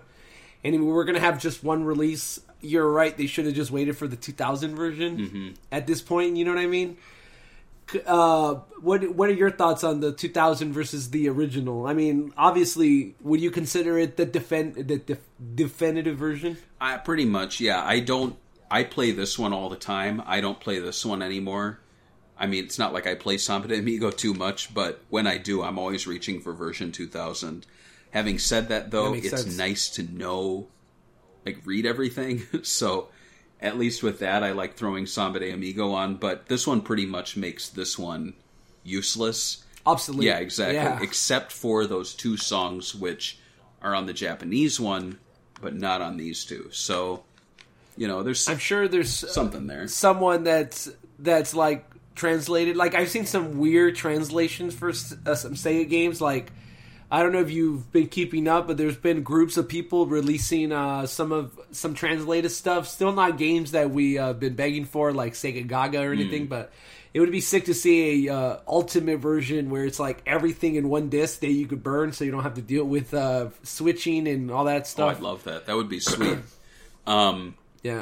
Speaking of other Maraca games, so it's worth noting the SNK game Cool Cool Tune, which released only in Japan, which actually had a Neo Geo Pocket Color game called Cool Cool Jam, which you could connect to the Dreamcast if you had Cool Cool Tune.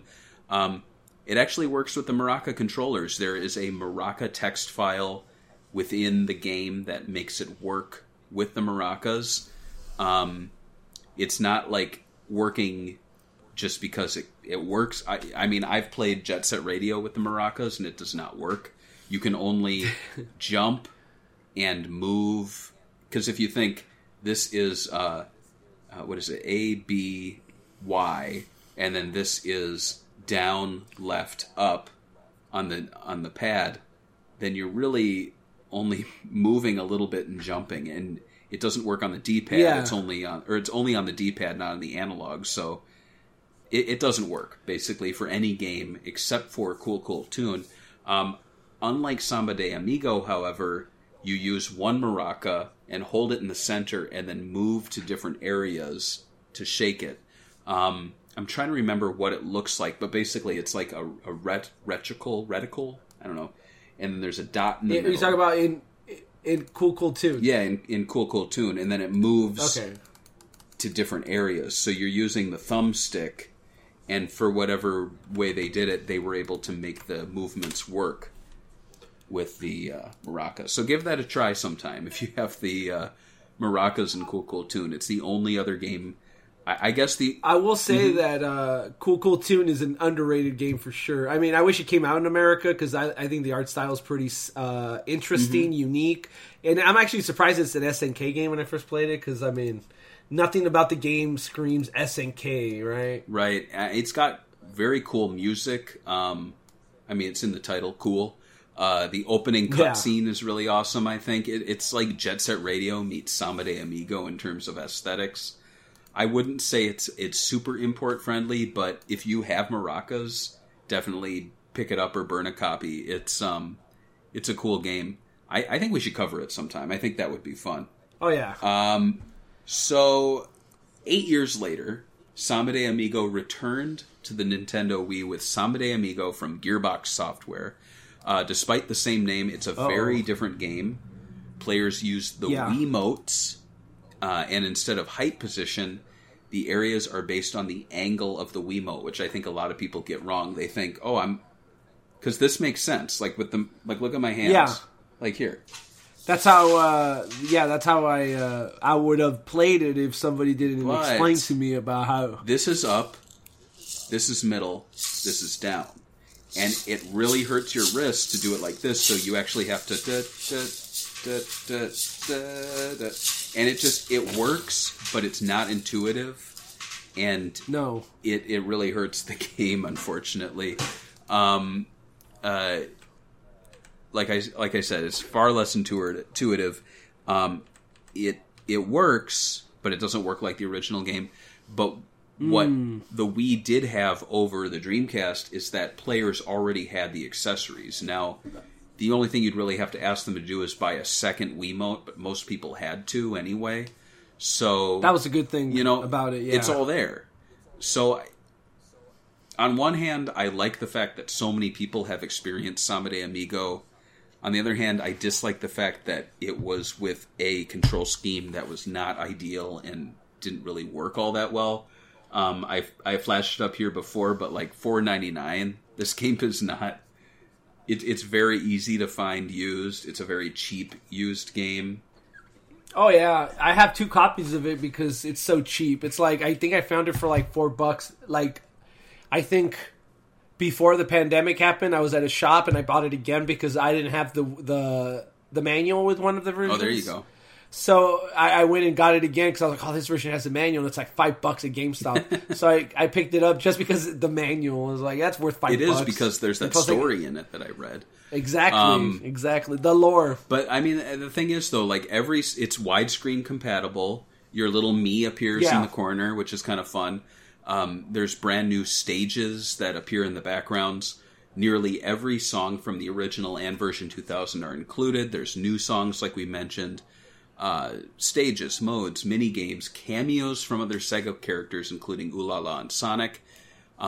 Unfortunately, DLC was paid, and it's long gone.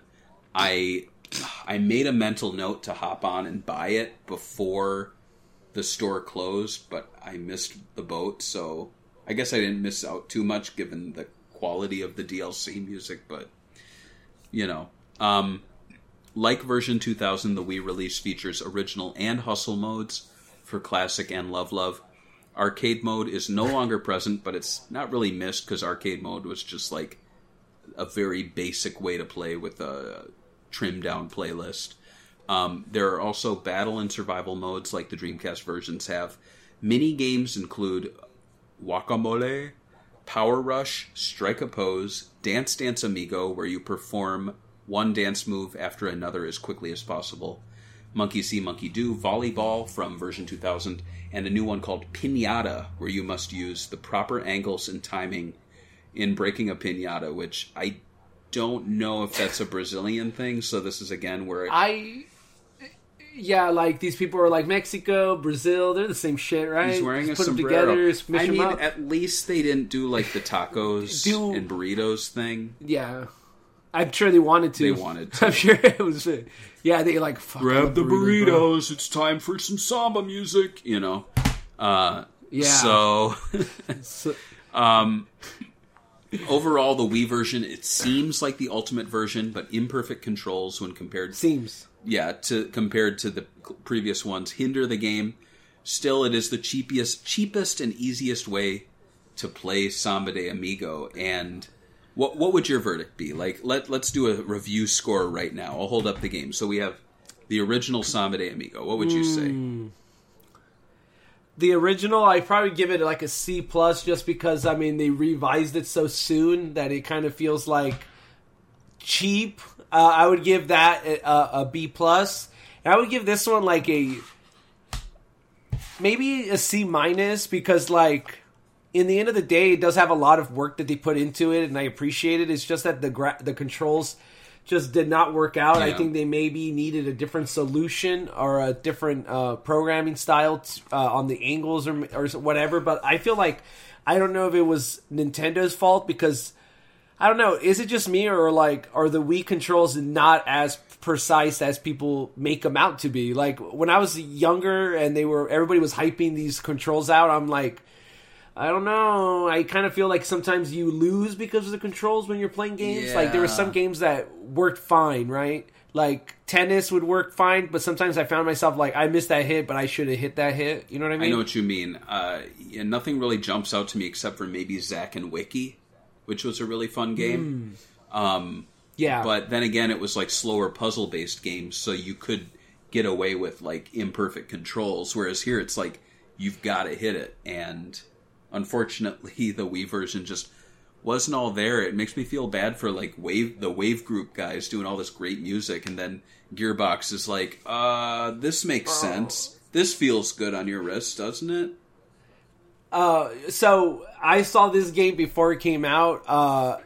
They invited me way back in the day when this came out, when everyone that's listening to this podcast was just a little baby. It was like 12 years ago. It was Sega.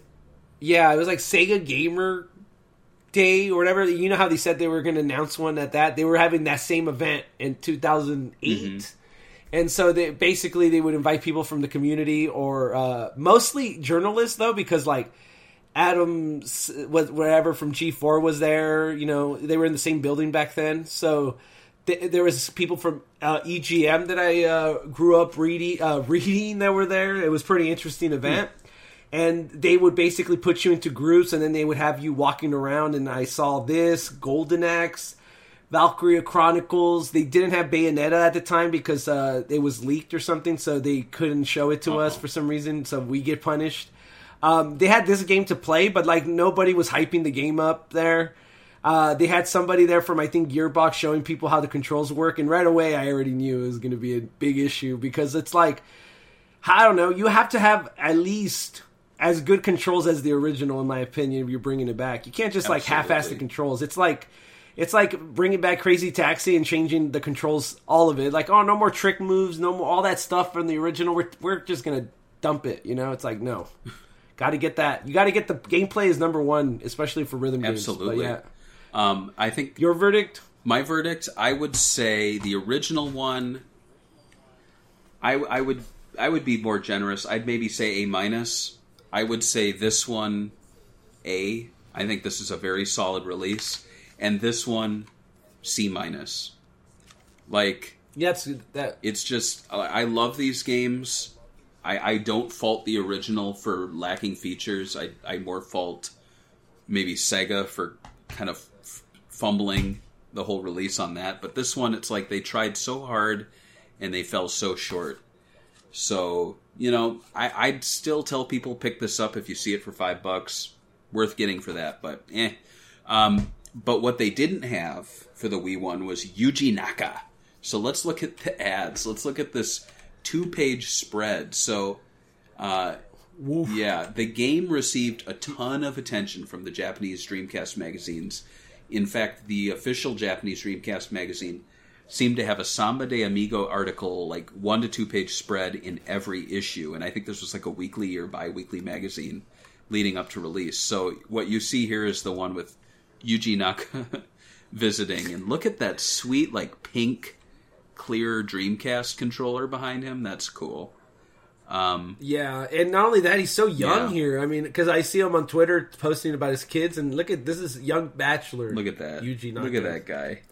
And Smile that just warms your I heart. know. And it just I want to know what he's saying. I should have translated what he's saying here, but it's very sweet. I like him. And then on top of that, in Japan, Samba de Amigo had its own ad, which is quite memorable. So we're gonna watch that right now. Oh, let me put it up. Yeah, It's 15 seconds. Let me. I'm gonna play it now.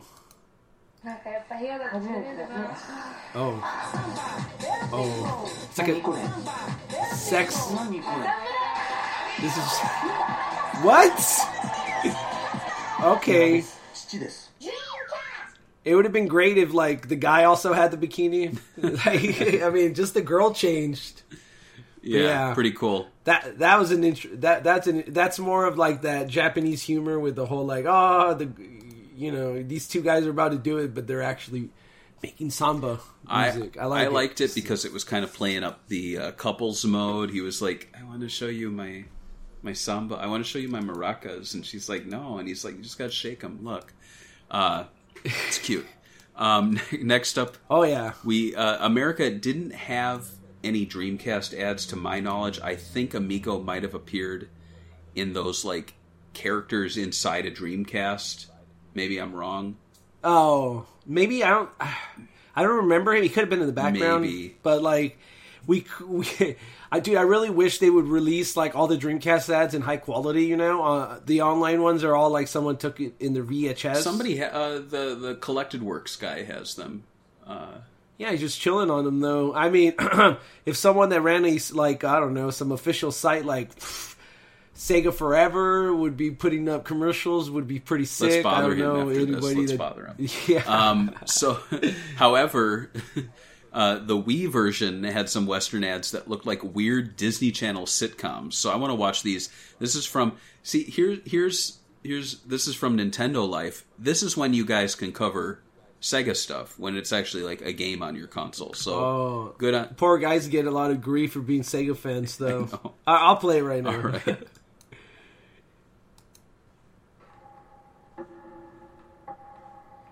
Boring. Yeah.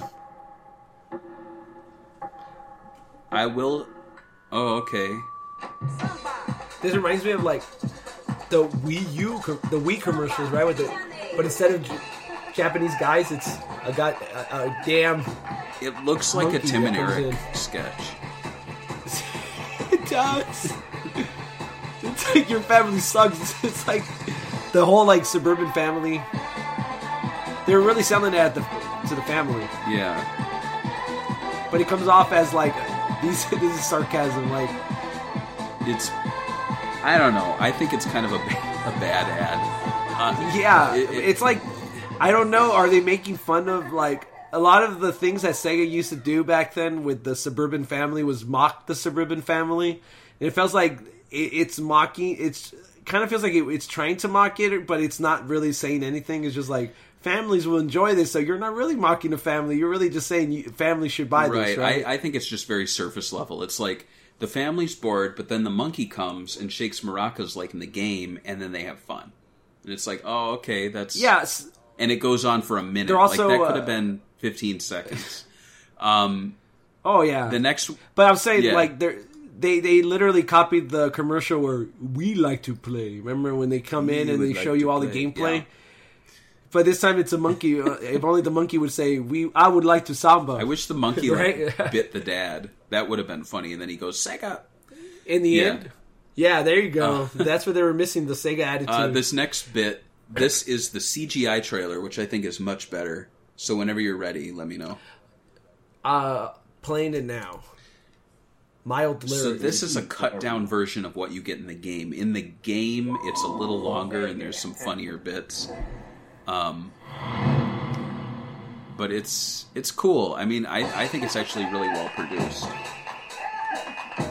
Yeah, the CGI during this era from Sega was actually pretty good. Which, it's a miracle considering all the things, right?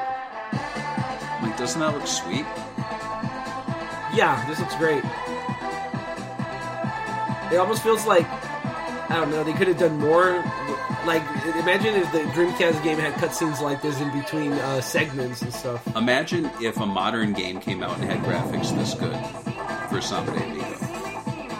Oh yeah, the art style is beautiful and it really played, like, with the low resolution, this looks way better, obviously. So there's, if you start up the Wii game, you get the full one. There's a really funny bit where Amigo just starts doing worse and worse, and he's shaking his maracas less and less, and he goes to like this dark place, and he's all alone. He's just like shaking like this, and then they come up, and pat him on That's the an head. epic shot right It's there. sweet though, right? Like that's cool. Yeah, very cool assets in the game. So I will say the Wii version, what it does really well is it gives like this epicness to it when it starts out. It has that really great cutscene. It has a lot of music. It's just like we said, it falls short on the controls. The Dreamcast release was very, very well received upon release, despite the maracas being scarce and expensive. So scores ranged from 92% in the Gold Award from German magazine Fun Generation to 5 stars from Computer and Video Games, which called it fabulous, and 92% from the UK Dreamcast magazine, and the lowest was 69% from some French magazine called Consoles Max. So screw them. The official Dreamcast magazine in America, I couldn't find the review score. I have to dig through the magazines more, but I know they loved it. They had to, right? I mean, they Sega would have a gun to their head. They're like, you don't like this game? They said it didn't work that done. well. I know. The Wii version, meanwhile, sits at an average of 68% on Metacritic, which I think is pretty positive, considering. Nintendo Power praised it, giving it a 90 out of 100, and Level7.nu Games TM hated it. Oh, those are two different ones, and they gave it a 40 and 30 respectively. Complaints included far too often your hands will be in the right physical space, but the Wii thinks they're elsewhere. Inexcusable in this kind of video game. And then another thing they said was, Samba de Amigo was originally released for the Dreamcast, and now it's made its way to the Wii. With maracas in each hand, your challenge is to shake to the beat as best you can. The motion sensing abilities of the Wiimote does unfortunate things.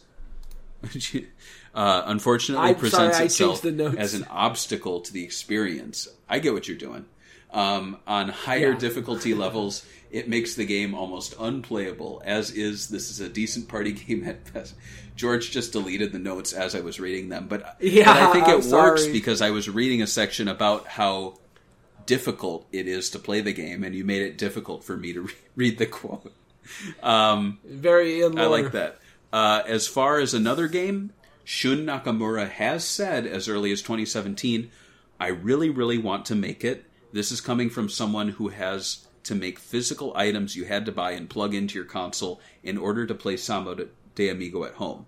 When the Wii came out, there was only one Wii remote, and you had to buy another one. You could still do it, but it's a bit of a hurdle to get over. This time I saw the Switch and I thought, oh my god, that's it. You don't have to buy another peripheral. You don't need to buy another controller. I'm really, really interested in that. So, what do you think, George? This is 2017. Do you think Samba de Amigo has a chance to come back now? No way. Not with the way Sonic Team is being worked like a factory, I think. Yeah. Sadly, I don't think we're going to be seeing any unique non-Sonic games from Sonic Team anytime. I mean, I hope to be wrong, but if you look at the past games they've made, none of them have been huge hits. Rhythm Thief, like we talked about, the team that made that, it didn't bring in a profit. It's a rare game now. People are selling it for a lot more than it was really than when it came out. Yeah, I think it is. I'm not sure. I think it's going for $50, not too much more, but still, for a 3DS game, that's not retail pricing, right? Why you have it and now you want to sell it? I'm just looking at how much it's worth. How much is it? Oh man, wow, boxed. Well, that's Japanese version. Wow. That's what I'm telling you, right? Complete is selling for $110 to $120 to $150. Wow. $100. Yeah, it's going to get rarer too because not that many people bought it, and I think Sega kind of. I like the game too, but I feel like Sega just shoot it out there, no advertisement, no hype behind it. It was just one of those games that went under the radar when Sega was releasing 20 games a year, with no actual marketing behind it. They did this with Sands of Destructions and other games you guys never heard of.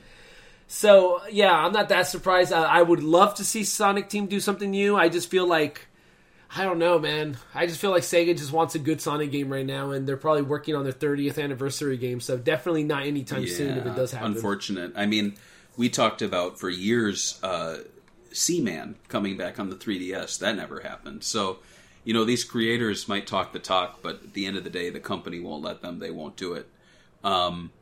Pretty Interesting, though, that you brought up Rhythm Thief. Rhythm Thief does have a Samba de Amigo stage in it. Amigo doesn't appear, but it has the little dots, and you get to play that game. It's fun. However, if we're talking about cameos from the main Monkey Man himself, we've got several cameos to go through. Let's blast through these. We have Sonic Cafe.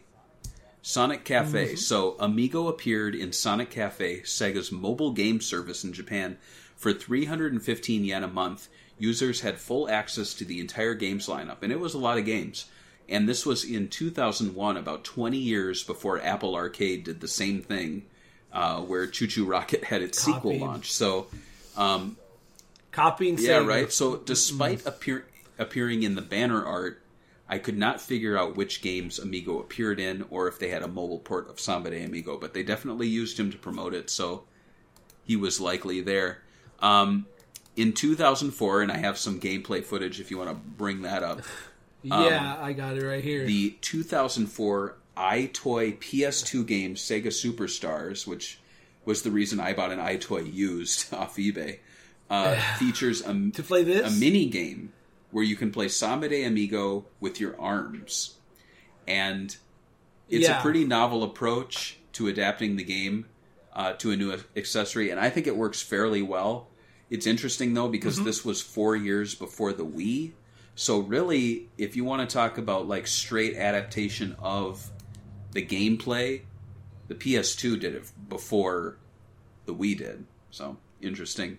Oof, don't tell that to Nintendo little fans. Fun fact. They'll get upset. Yeah, right.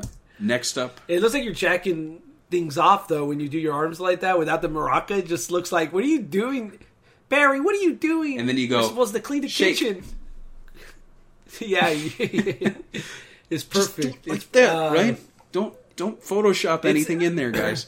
I remember PC having games like these on their webcam software. They don't do that anymore. I wish Logitech did that though. Like gave you really crappy games like that. Yeah. But yeah. Let's move into Pinball. 2003's Sonic Pinball Party for the GBA features a Samba de Amigo themed pinball table, and Amigo appears on the box art. This was a cool time for Sega. I mean, it was scary because we didn't have the Dreamcast, but they were throwing Sonic, Samba de Amigo, Knights all in a blender, and they were just like, have fun with a pinball game. I love this game. This and Pinball of the Dead are definitely hidden gems on that platform. Coming up next, we have the Riders duology, I guess trilogy, but Samba de Amigo wasn't in Free Riders. So Amigo makes a cameo in the original Sonic Riders during the Sega Carnival track, which is just like a orgy of Sega references. It's insane. I've never played it. I've played the game, but I've never played this track, but I've watched gameplay of it, and it's insane. Amigo himself is playable in the sequel, Zero Gravity, and thanks to Troy Pascoe, Twitter Pascoe Studio, for the info, because I asked on Twitter because I wanted to be for sure, and people were like, no, Amigo's in the first game, and then someone's like, no, you're thinking of II, and I realized so many Sega fans think II is Amigo. They're the same character. No, they're both monkeys, right? And then we've got Sega Superstars Tennis. That saw Amigo breaking through the box art again, something that will carry forward in Sonic and Sega All-Stars Racing. In Tennis, Amigo is there, but there's no Amiga, which really is stupid because, I mean, don't you play... They did a lot of, like, 2 pairs. So you'd get Knights and Riela, you'd get Beat and Gum, but no Amiga. And he has his own chord, at least, so that was pretty cool. And I think would you play like a little clip of? Oh yeah, I'm playing the little clip of the court, which is actually very. You could tell they did a lot of research and obviously kind of like got the whole feel of it. I wonder if this is part of just grabbing assets from the Wii release or whatever. It could be, yeah. I think it looks it looks really cool the way they set it up. It almost reminds me of the volleyball game. Oh yeah. So cool on them for doing that. I like it. I like it too. And then moving into Sonic and Sega All-Stars Racing and its sequel Sonic and All-Stars Racing Transformed. Do you remember that when we got the early info from Sega on All-Stars Racing Transformed, and we were like, "Where's Sega? This title looks like a blender." Yeah, they wanted to have Sonic on it, Yeah, right? Sonic and All-Stars Racing It never sounds right to me. Anyway, in the first game, Amigo drives the Sun Buggy, which was also released as a small toy figure from Jazzwares. It's this little tiny Amigo in a car. It's pretty cute. His special move is Samba Day Party, which causes other racers to form a conga line behind him where they are forced to dance. Samba Day Amigo also has 3 tracks in the game: Sunshine Tour, Jump Parade, and Rocky Coaster, all of which are colorful and filled with great music.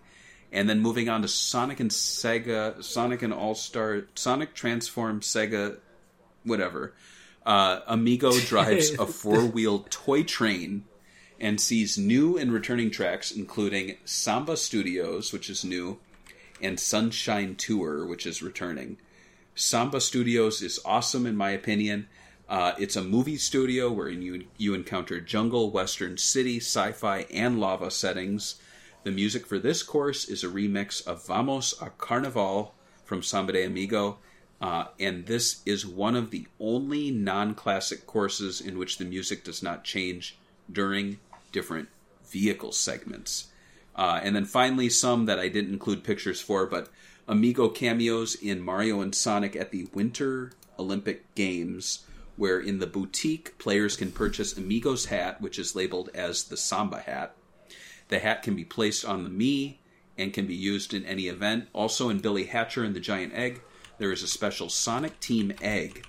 Amigo emerges and moves at frantic speeds, attacking enemies with his maracas and dance moves. And then Samba de Amigo music has also appeared in PSO2 lobbies during special events. And then finally, Sonic X, the comic book, had in their 15th issue a Santa Eggman with a sack, and inside is a toy Samba or toy Amigo with maracas, and then also Bark and Bean. So that's typical of the artist, Patrick Spaziente. He would also do references to a stall and like other obscure Sega games back in the mid-90s. Yeah, I mean, he's a big fan himself, so you gotta add him when you can. You can really tell that the new artists for, like, Sonic X and, in the mid-2000s were bigger fans than, like, someone of the early 90s where they would just do whatever they wanted, like, what's his name? That one guy that everyone hates because he did the sick lore and sued Sega? Oh, Ken Penders. Yeah, there you go. Kim Penders, you think he's, like, a huge fan of the video games and stuff? No, he's a huge, like, Star Wars fan. And will, like, rip off Star Wars and put it in Sonic. And it's like, dude, I know we had the Death Egg, but you do not need to, like... Yeah, you don't need to go that far. And I meant to say Bark's there, and then Storm the Albatross is a little toy. There's no Bean. And then other cameos that I did not include photos of also include an appearance in Sega Gaga, a costume for El Blaze in Virtua Fighter 5R, a card in Samurai and Dragons, and then we're going to end, before we go into Patreon memories, on a parody of Samba de Amigo, which appears in Steven Universe as a game called Meat Beat Mania, and apparently there's also a playable version of the game on the Cartoon Network website. So if you want to load up the clip, we can check it out. Ooh. Yeah, this is Samba de Amigo. You gotta come! Quick! Oh, Garnet! Those little guys are back and they're a problem! Whoa! Whoa! The Steven Universe show really does How do you want to get this far? this a lot. But you gotta get back and help the others! Garnet, And then we got Matt throwing, I think there's a Dreamcast in Amphibia at one point. So a lot of Sega fans making TV right now. Yeah, I know, it's hot It right is. now. Quick! Yeah, this is pretty sick. I've never seen Steven Universe, the show. No, I never. I mean, I've seen clips, but I don't know anything about it. Look at that. Yeah, I was going to tell you. Who do you think is a better monkey character? Donkey Kong, Super Monkey Ball, or Amigo? I would go. It's hard. I mean, Donkey Kong is just iconic. I'd have to put him up there. Yeah, but I would definitely then go have to put him Amigo up and there. then II. I'm not huge into II. I don't know why. Why? Why? I was wondering. I'm wondering your monkey. We didn't even talk about Ape Escape, and like there's so many monkey games that we could literally have a podcast where we rank all the monkey games. That would be awesome. And I think that actually is going to be our 60th episode, which is next time. But next time. Before we do that, we do have we're doing Patreon memories, so we can wave goodbye to Steven Universe. That was cool, though. I like that they did that.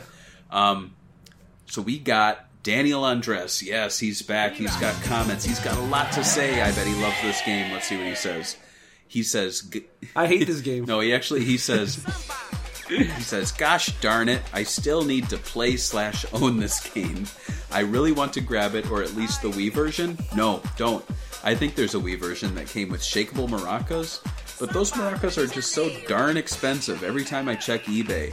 I will at least say this, though. The Samba de Amigo track in Sonic and Sega All-Stars Racing might be my favorite track in the game, especially the acid trip section, even though I've never done acid. I just love the colors. I also really like the character of Samba de Amigo himself. Leave it to Sonic Team to create such a unique and great-looking character. I feel like this is the one and only Sonic Team game that I still have not had a chance to try out. Also, as a side note, I am commenting on this on Sonic Tuesday. So happy Sonic Tuesday to George and Barry and anyone else reading this comment. Boy, that was 2 weeks ago. Wow, Sonic Tuesday came and went. But, yes, I mean, do you have any parting words for Samba de Amigo? George, this is our biggest, most epic episode ever, and it's Samba de Amigo. I'm surprised it wasn't this Yakuza 0 one, but my parting words would be that it's a great rhythm game. It's you're never going to get a salsa maraca rhythm game, so enjoy it while it happened and the company actually went out and did this. And I will say that the next episode we're doing is Sonic Colors. And if you want your memories read in the end of Sonic Colors and you really like Sonic Colors, you might want to back us at any entry on Patreon. And if you do, we'll read those memories for you. And I hope you guys actually like Sonic Colors. But if you don't like Sonic Colors, we'll still read your memories. Absolutely. What is your parting word? I'm just trying to smile as wide as Amigo because I'm very happy that the episode's over and that we're having fun. So... From myself and George, thanks for watching, and we'll see you on the next Sega Talk. Sega Talk. Yeah. There you go. All right.